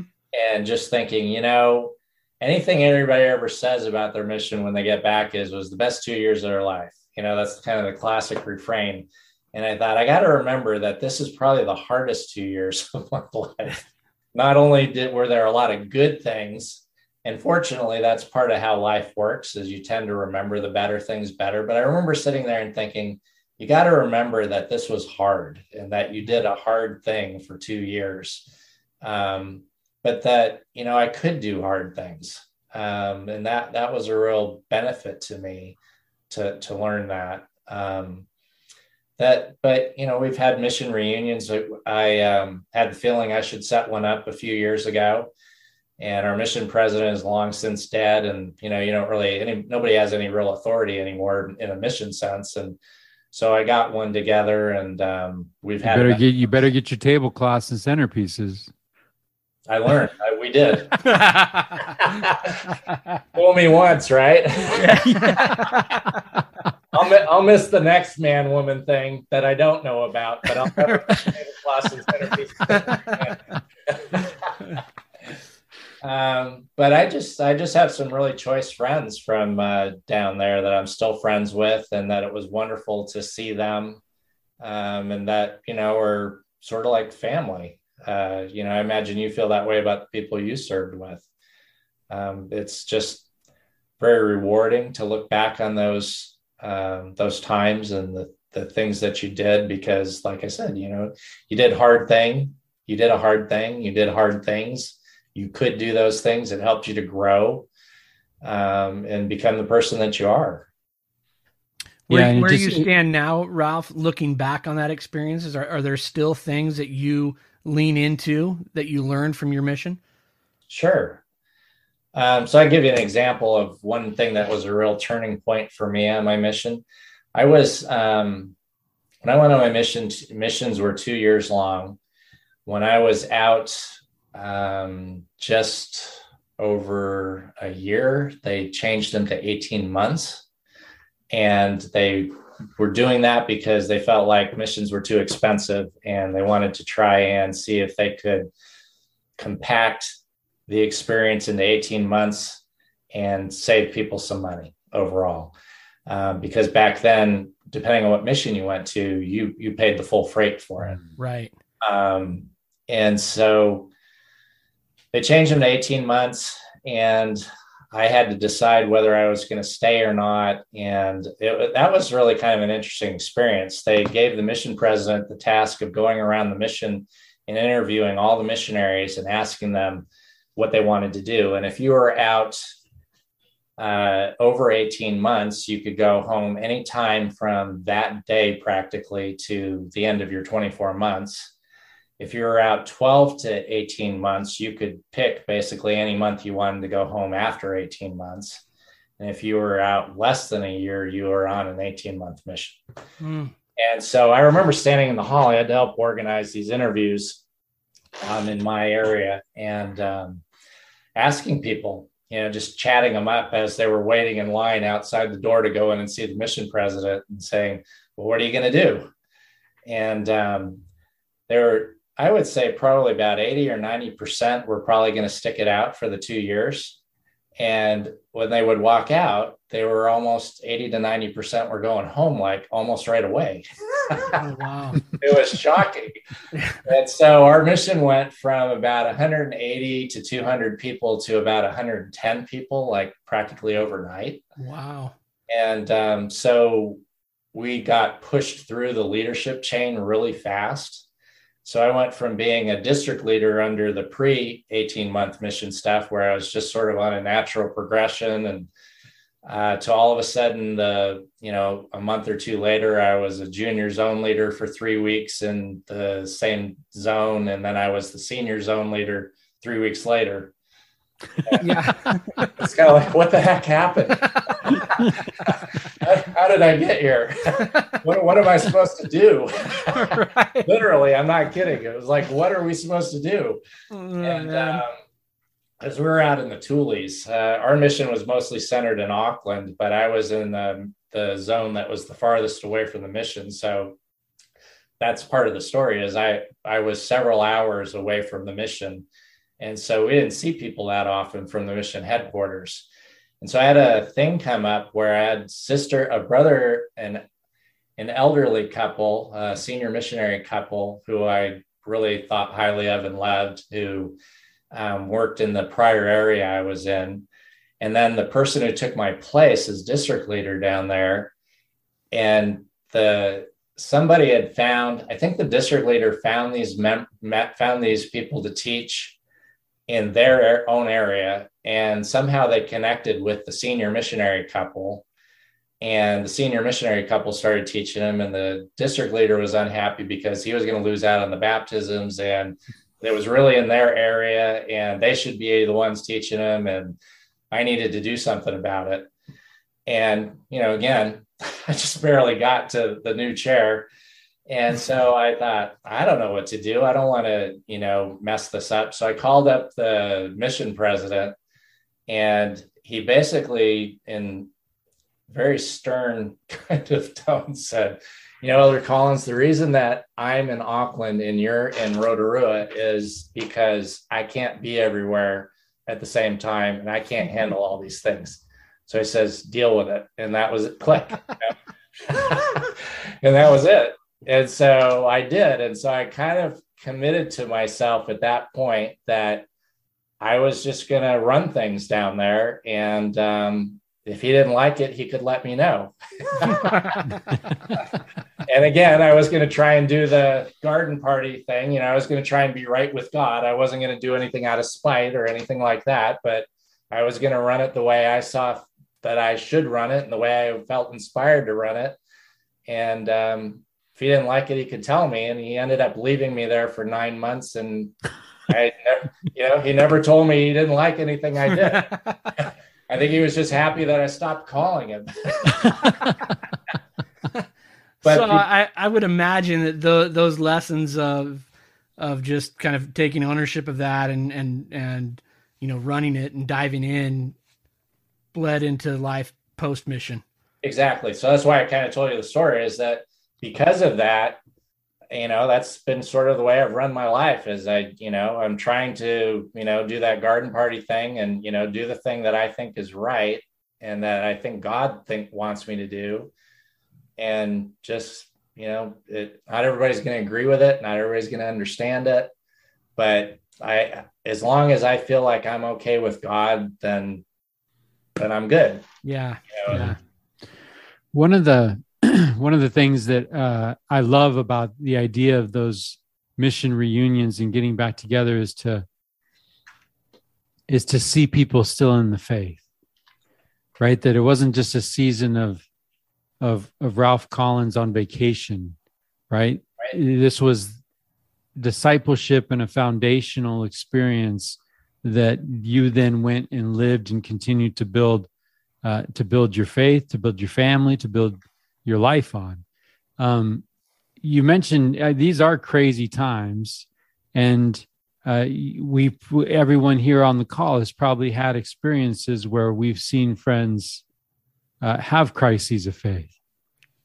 Ralph, perchance you may land in someone's ear right now that is struggling with a faith that they once held as dear and now they're barely hanging on to. What would you say to that person? I think the first thing I would try to say is I think you have to start from a foundation of that you care about them. Because if they don't feel that that's true, then anything else you say is not really going to matter, I don't think.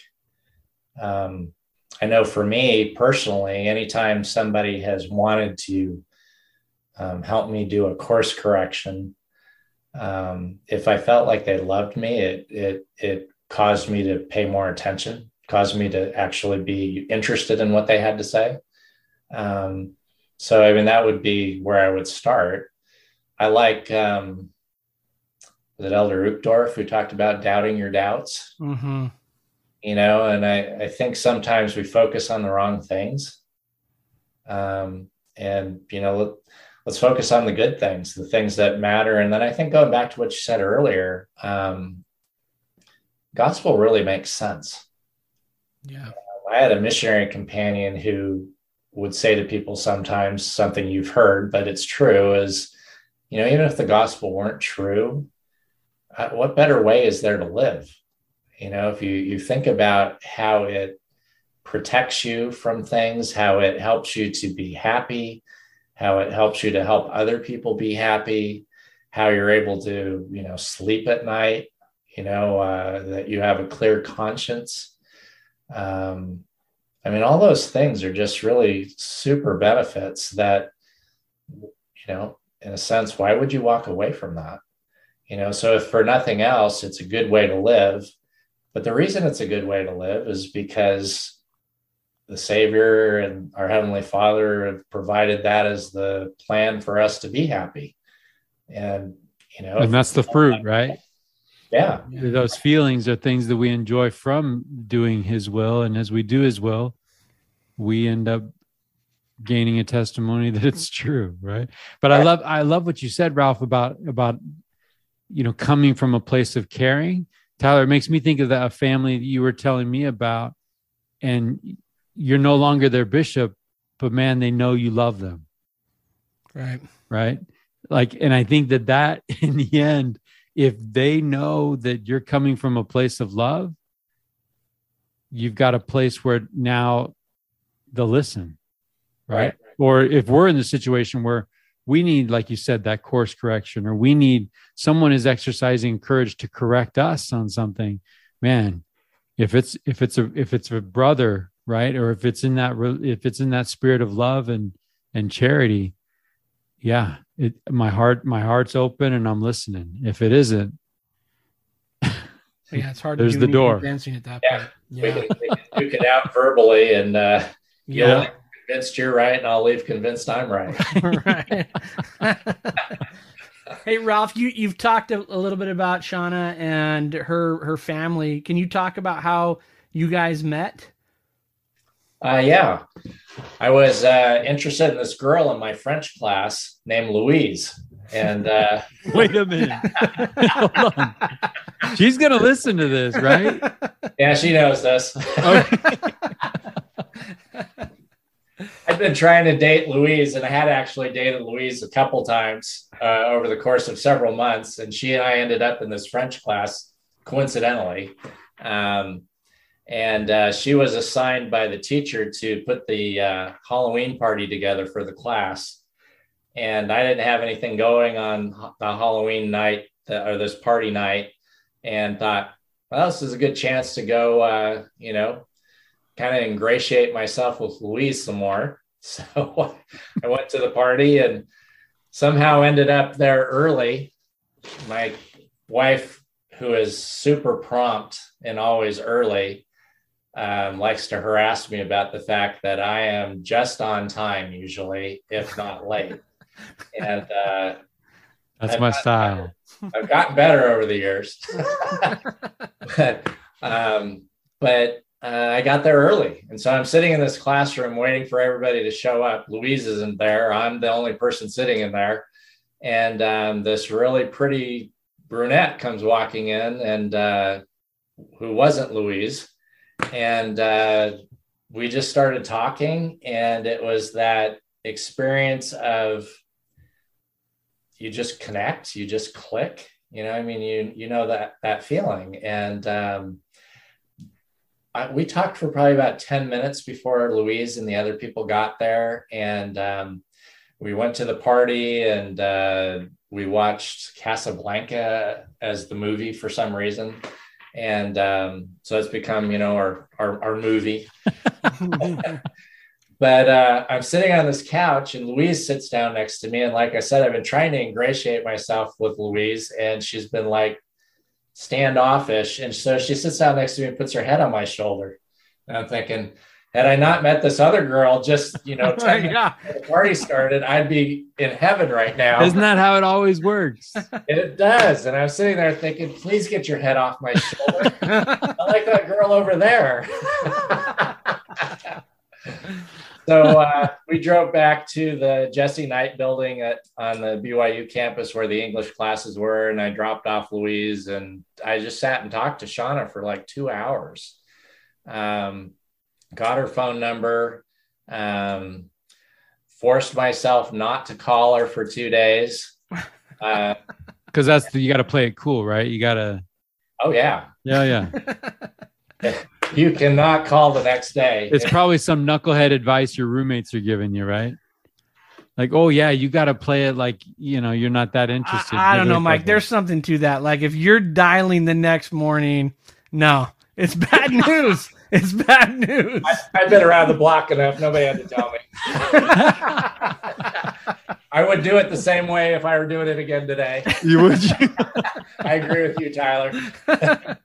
If I called the next morning, I might not be talking to you now. I might be where it's totally different. Well, hey, can we play this a little bit? Because this is the thing that I love about a hinge moment, right? Because we do this all the time. I love thinking about life like this. Ralph Collins, if you didn't have a conversation with Brother Vernew, can you imagine what life would be like right now? Right? Because I wouldn't have taken English. I wouldn't have been an English major. And my wife was an English major, and we were taking French because you were required to have an extra major skill, it was called. And it either had to be like math or a language or something like that. So obviously, you know, where I was going was, I'll take a language over math any day. I just find it fascinating, right? And it's not like we believe in this fatalistic, I got to be on this street corner at this time to meet the person.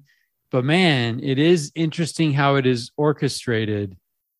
If you don't show up early to that, you might be miserably married to a woman named Louise, right?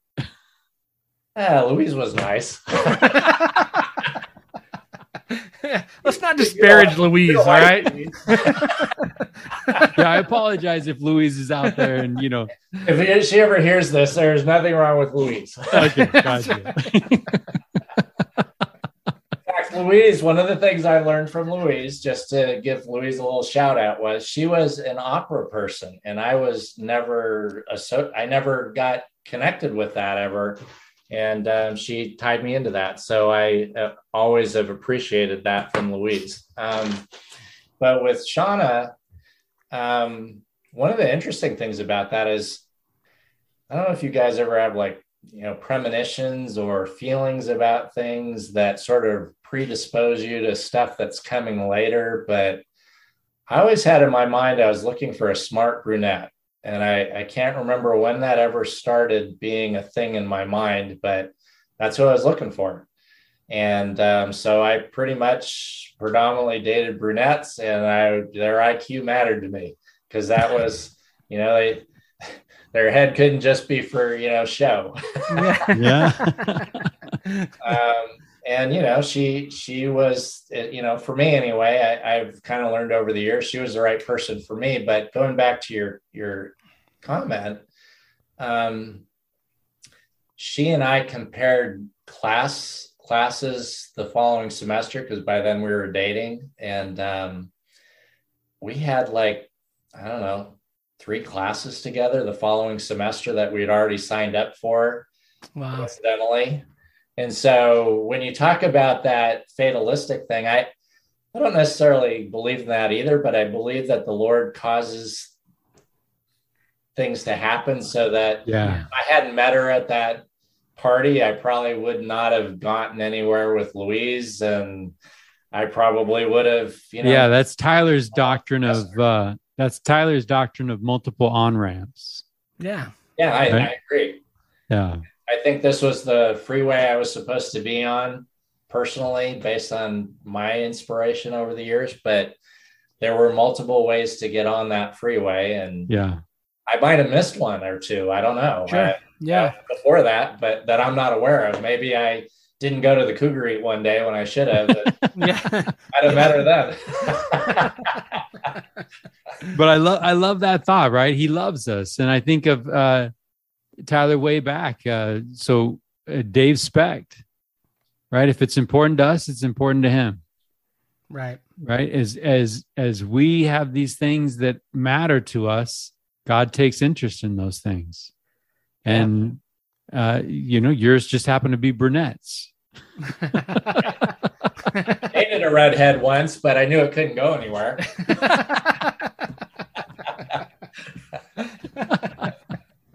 So you guys start dating. How long have you guys been married now? We've been married 35 years. Okay. Yeah, so we started dating. So another funny story.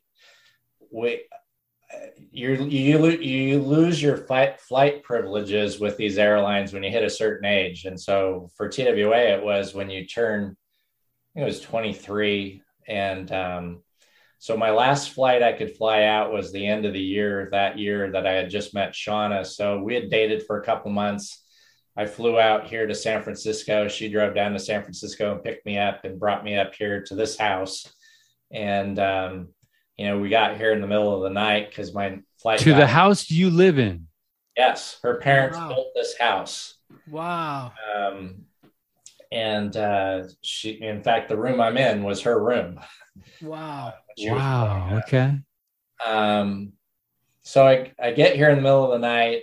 I slept in here. She slept like out in the family room, and I slept in here in her room, and the door's shut. And I wake up the next day and I can smell breakfast. And I thought, well, I got to go out sometime, because I've never met any of these people. And so I go walking out thinking Shauna will be out in the kitchen and she can introduce me to everybody. And Shauna's taking a shower. So, I got to meet these people by myself, and they were very nice. Took me in. But then, I'd been here a couple days, and her grandfather used to come from, there's a little town called Meadow in central Utah where Shauna's mom was from. And her dad would come here in the winter and spend winters in California after his wife passed away. And he was like older than dirt. Had to be in his mid 90s, and very nice guy. And he was staying in the master bedroom. Hope and Al would give him that bedroom when he was here. And he just says to me one day, he says, "Come follow me." He says, I want to talk to you. And so I start following him, and Shauna's mom, sees us walking down the hallway together, and she says, "What are you guys doing?" And I said, "I don't know." So he just follow him. And so she starts following behind me, she doesn't know me either, so here's this wild card in the middle of her and her father. And we get to the bedroom, and he pulls out a checkbook, and he says, "I noticed that you've been wearing jeans every day." And I said, "Yeah." And he said, "I want to buy you a pair of pants." And I said, I'm good. I said, don't worry. I said, I don't need any pants. He says, no. I want to buy you a pair of pants. He says, you need to have a nice pair of pants. And at that point, I look at my wife's mother and she just starts laughing and she turns around and walks out and leaves me there. So I had to talk to her grandfather and talk him out of it. And finally, I just came up with the idea of saying, why don't you talk to Shauna about it? And whatever you two decide is fine with me. He was good with that. And then we never heard about it again, thankfully. But from his generation, you know, you only wore jeans if you were going out and working in the fields, you know, and my generation, you wore Levi's because they were comfortable and they were cool. Yeah, right. You know? Well, no, we've had people on the show, Southern gentlemen, no jeans. Right? Yeah. You bring Well, flowers home, I just and like you don't to wear envision jeans. the idea of if that whole thing played out and you had to go buy a pair of pants with this guy, and Right? that's amazing. I love it. So the last thing he says to me when I said you should talk to Shauna and whatever you guys decide is fine, he leans forward and looks in my eye and says, that's Shauna. She doesn't always pay the cheapest for things, but she gets good value for her money. And I told Shauna that later, and I said, you got to really like it when your grandfather is trying to sell you to me, you know, trying to point out that you have a lot of good qualities, and here's one of them. I've always really appreciated that about him, and someday I've got to tell him when I meet him again, you weren't kidding. You didn't undersell her at all. Yeah. That's fantastic. I can't wait. Honestly, I can't wait till I can talk like that. Right? Where you can just say it eyeball to eyeball with some nervous young man and be like, let me tell you what you're getting. Right? That's fantastic. Yeah. Oh my gosh. I'm gonna pull that. I'm gonna pull that, Tyler. We can try these, right? We can try these tricks of like, hey, Junior, let's go have a talk. I'm noticing you're wearing jeans. Here's a check. Yeah, I'm gonna pull out my checkbook. I don't even know where I have a checkbook. I'm gonna be like, Junior, go down to Montgomery Wards. All right, this whole premise of your conversation is no one's connecting with it right now. You're talking about checkbooks. You're talking about Montgomery Wards. What else? That's the fun, right? That's the fun of it. Well, the other thing he said to me that was funny when I was objecting and trying to get him to stop saying he was going to buy me a pair of pants was, he says, I'm good for it. He says, let me show you my register. I've got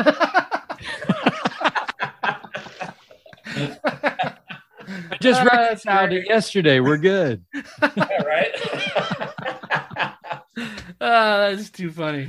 They used to teach that in school, like balancing checkbooks and things. Oh, yeah. He had it down. He was good for a pair of pants. I do love the idea of you meeting him someday. Oh, yeah. You know, and I think about people in my wife's life, and I think of, I wonder how they feel about how I'm doing with her, you know, and I think that's a cool notion that they're still aware of us and they're still involved and concerned about. Have you ever read the article, The Cheering Section? No. Back and look in the new era, back in the 70s, there's an article called The Cheering Section. And it basically is that idea. It's that there are people on the other side of the veil who are rooting for us, who are, you know, on the other side, watching what we're doing and praying for us and rooting for us. It's a neat concept. I believe that's true. Yeah, that warms my heart, honestly. Right. I think that, well, number one, I could use it. Yeah. But I mean, I think that they're looking at our times, and it's never been easy. Gordon B. Hinckley taught that, right? The notion that it was easier back in the 1800s or the 14, it's never been easy. The test is always the test. But man, the idea of having a cheering section of loved ones that we know and that know people that we love. Right. Mm-hmm. Yeah, I love that. I love that thought. Hey, Ralph, what gives you hope today? I just am kind of an optimistic person. I think in general, I'm obviously concerned about the things that we're heading into further and further in this world, but we know how it turns out in the end. I'm grateful and optimistic about, the Lord telling us that he'll help us get through all of that. Part of what gives me hope is the woman at the well. When you think about that story, I mean, the Savior was pointedly trying to teach the tribe of Judah, and he goes out of his way to go to Samaria to talk to a Samaritan who was not someone that was highly favored in that Jewish society. And then he talks to a woman, no less. And then he talks to a woman who's not married and living with someone, and bears his testimony to her that he's the Savior. So he went out of his way to what you would call the least among us, I would think at that time, to do that he cared enough about her.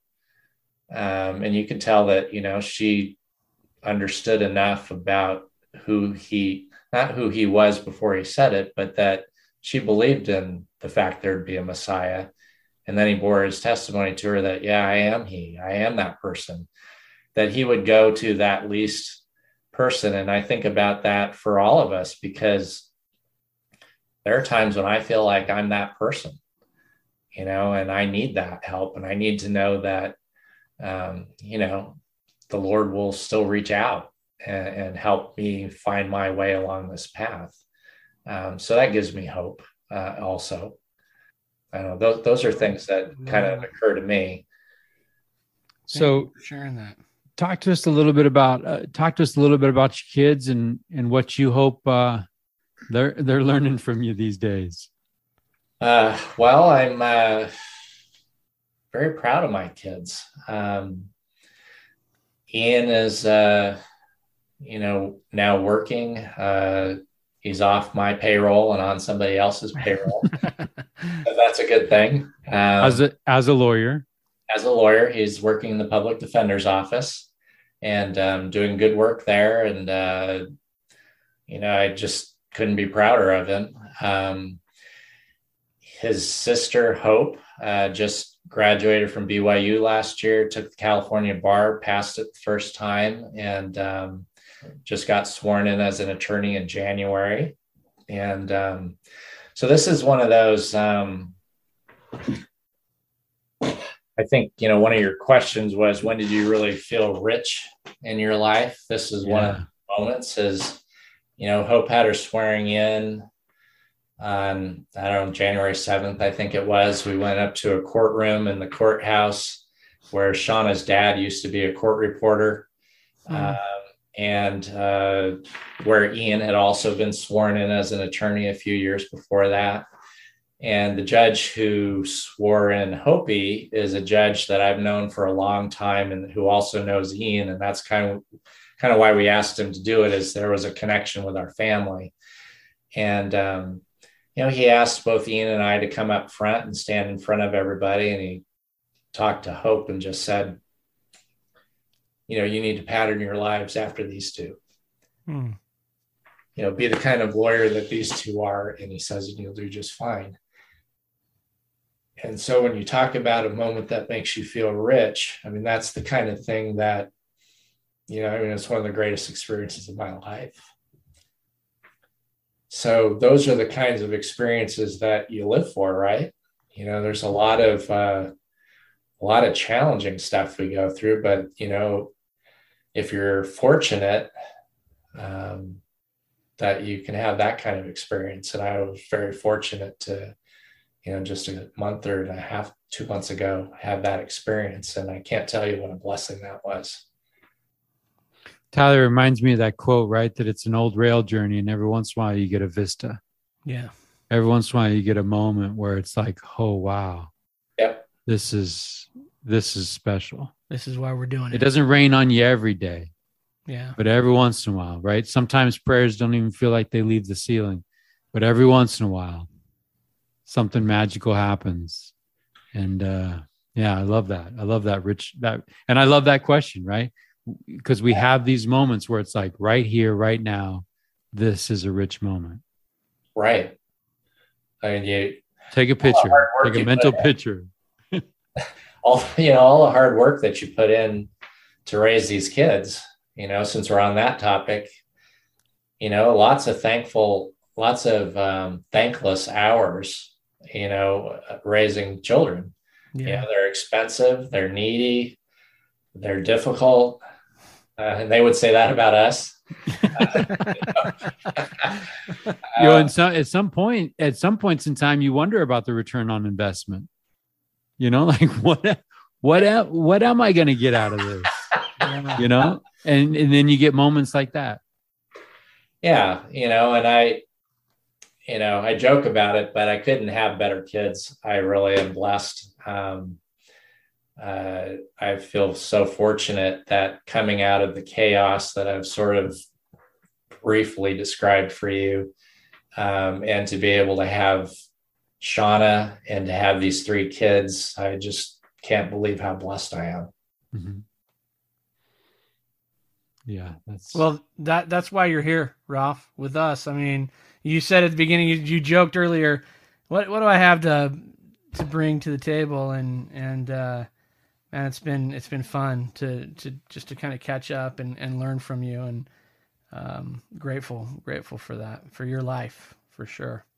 Well, thank you for making me come on and do this.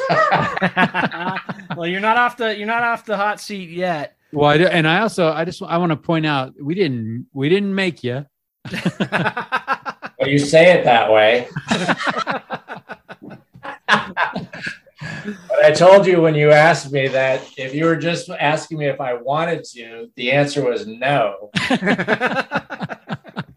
As I love both of you, I consider you good friends, people I hope to hobnob with throughout the eternities. Yeah. I will do this because I want to support you, and hopefully some message in here maybe help somebody else. I know it will. Yeah. Yeah. Well, there's definitely some of that. As you think about people that you've hobnobbed around, do you have someone on your personal Mount Rushmore? Yeah. I would have to say, more so than anyone, although there are other people there, that, like we were talking about earlier, there are people the Lord brings into your life. Probably the person that's been the most significant to me, outside of my family, would be Kent Wiseman. And you both know him, so I don't really have to say anything more than that. But you don't. Yeah. I was fortunate enough to get hired by his law firm, and I learned a ton from him. And my life is also altered in many, many positive ways because of that. I love that. I think. Do you find yourself emulating him in any way? Any particular characteristic or personality that you've tried to take into your own toolbox? Yeah. I definitely. I remember, here's a simple example, but there are a lot of other things that kind of tally up to kind of overall change.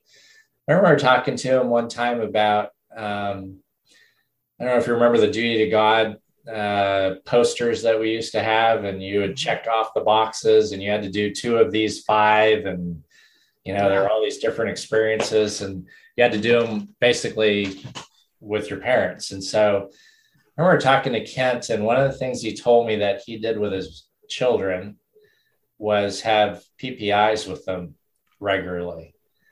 And at the time, Ian was dating somebody in high school, and she was a nice girl, but we didn't really want him to be dating somebody in high school. And so I just took that to heart and decided I was going to do a PPI with him every week. So that's a personal priesthood interview, right? Correct. Thank you. Yes. I would, this was his room too. I mean, this was everybody's room. So we would come in here and we would look at the poster on the wall, and I'd say, okay, what do you what did you work on last week? And did you accomplish this? Yes. And what do you want to work on next week? And then I would ask him some hard questions after that about how he was doing in his life. And looking in the eyes again. And every week he had the courage to look me in the eyes and tell me the right things, and they were the right things. And I think that helped him get through high school okay. And that was part of the thankless hours of time that we put in with our kids, right? Yeah. I'm such a bad dad, Tyler Gould. Well, it's never too late. It's never too late to change, Mike. It's never too late. I love that. I love that. I didn't do it with Hope. With Hope, I took her to San Francisco a lot. She liked to go down and go to art museums. And so that was the approach I took with her is with Ian, if you asked Ian how things were, he'd say good. If you asked him questions, he'd give you the shortest possible answer. Because he was a teenage boy. Right. We're just wired that way. Yeah. With Hope, if you wanted to know how she was doing, you better really want to know, because she would tell you. Yeah. So with her, we would go on these, trips to art museums in San Francisco, and we kind of got it that way and had a great experience, spending time with her that way too. Kids are great. I loved raising our kids. Shauna loved raising our kids. You'll miss it when they're out completely gone. Because it's a great experience. Yeah. It was such a good experience. I've told Shauna, keeping the gospel and the plan in mind of, I want to have more kids with her someday. I had such a good time doing this. I want to do it some more in the next world. I mean, it was fun. Yeah. And we haven't gotten to the grandkid part yet. And everybody tells me if they could do it over and it were possible, they'd skip the kid part and go straight to the grandkid. I love the kid part. So it's like, if the kid part was good and the grandkid part's supposed to be better, then hey, there are good things coming. Yeah, I agree. Sign me up. Yeah, exactly. Yeah, I'm with you on that. Looking forward to it. Yep, absolutely. Well, Ralph Collins, you're on a podcast called The Richest Men in Town, and it's patterned after that holiday classic. And here we are, Christmas is in the rearview mirror, and we're still talking about George Bailey and trying to look at the lessons that seemingly ordinary folks, right? When I reached out to you, you thought, how can I add to anything? And here we have spent 2 hours, and Tyler and I and everyone that's going to have an opportunity to hear this are going to be richer for it. And so we want to thank you for the way you're living, right? And for the faith and all of those things. As soon as I told Tyler Gould that I've got Ralph Collins on our podcast, right, his face lights up. And Ralph, you bring a lot of joy to a lot of people, and we want to thank you for everything that you are to our community. I think everyone that Tyler and I know love you. Amen. And I think that the cool thing about the podcast is you're going to have people throughout the world that don't know you that will love you and love what you stand for. And they'll be looking at the challenges in their life, and they'll probably maybe even be thinking about some of the things that you taught them. So thank you for that. But we can't let you go without asking, right? So we always wrap up our time together. You remember the movie, Harry Bailey Comes Home. George Bailey's life is a wreck, but he's recommitted. He wants to live again. And he's back facing the challenges that were there when he wanted to quit. And as he's recommitted, Harry Bailey walks in and raises the glass to his big brother George and toasts him as the richest man in town. Tyler and I love that moment in the movie because it's full of irony, because George is not the richest man in town, right? But he's got friends, and no man is a failure with friends. Right. So for you, Ralph, what does it mean to you to be considered the richest man in town? Well, based on the history I've given you in my life, it means having a stable marriage with a woman that I'm crazy in love with, and having 3 great kids who want to be associated with us. I thought when our kids went off to school, we wouldn't hear from them that much, and we can't get rid of them. Hope calls all the time. She called me over lunch today. She talks to her mom. I mean, she's in Utah and right now until she comes back to get her job. She's getting hired by the public defender's office here as well. But we hear from them all the time. And that to me is sort of that payoff in a sense of the time and the effort that I know men like you put in with your families and that I've tried to put in with mine is, there's that blessing of it comes back to you, so that sense back to you.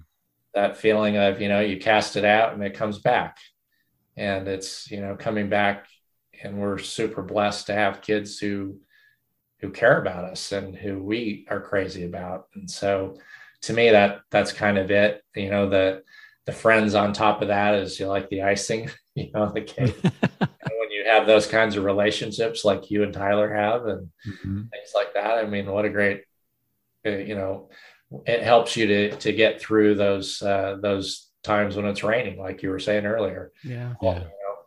So for me anyway, it's more family than anything, but it's all of those things. It's the accumulation of, I think, living a good life and having it flow back. I love that. Yeah. And I just can't let this go, Tyler. We love the idea of ordinary, normal spaces turned holy or sacred through life experiences. And we're having an interview with you in a bedroom that means so much to your family, in a house that your wife grew up in and you've raised your family in. And we talk about a courtroom, and courtrooms are special places. But in that moment with you and your two children there being with folks being sworn in, it's almost like in that space, those circumstances, they make ordinary, normal spaces holy. And that's the richness of life. And I love the answer you just shared with what makes Ralph Collins, in our opinion, in our humble opinion, but it is our show, so it's the only opinion that matters. It makes Ralph Collins one of the richest around. Yourselves, right? That's right. It's a garden party, Ralph. We're just living it. That's right. But you know what, Ralph? It's been fun. It's been great to see you. It's been a long time, and just grateful for who you are and how you're living your life and what you mean to both Mike and I. It's been a pleasure tonight. It's been a lot of fun. It's been an honor, Ralph. It's been an honor to capture it, put it down forever for your family and posterity, and sprinkle it out in the world and see if it does some good. So thank you. Well, thank you. I love you guys and appreciate you for all of what you've done for me over the years. And it's the village, it takes the village to raise the family. You guys have been influences in my family's life, and I appreciate that as well. So thank you. Yeah. Well, hey, keep going, right? And I just got to warn you, we do have a habit of calling back from time to time and checking in. So no caller ID, just pick up the phone. No question, just pick it up. I'm walking in the bedroom and there you'll be. That's right. Wasn't Ralph supposed to be here? That's right. Turned on his camera and left. It's been fun. Thanks, Ralph. We appreciate you. Tell everyone we said hi and thanks for loaning you to us.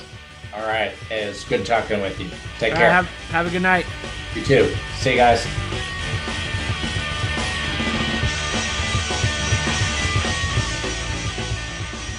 Good idea, Ernie. A toast to my big brother George, the richest man in town.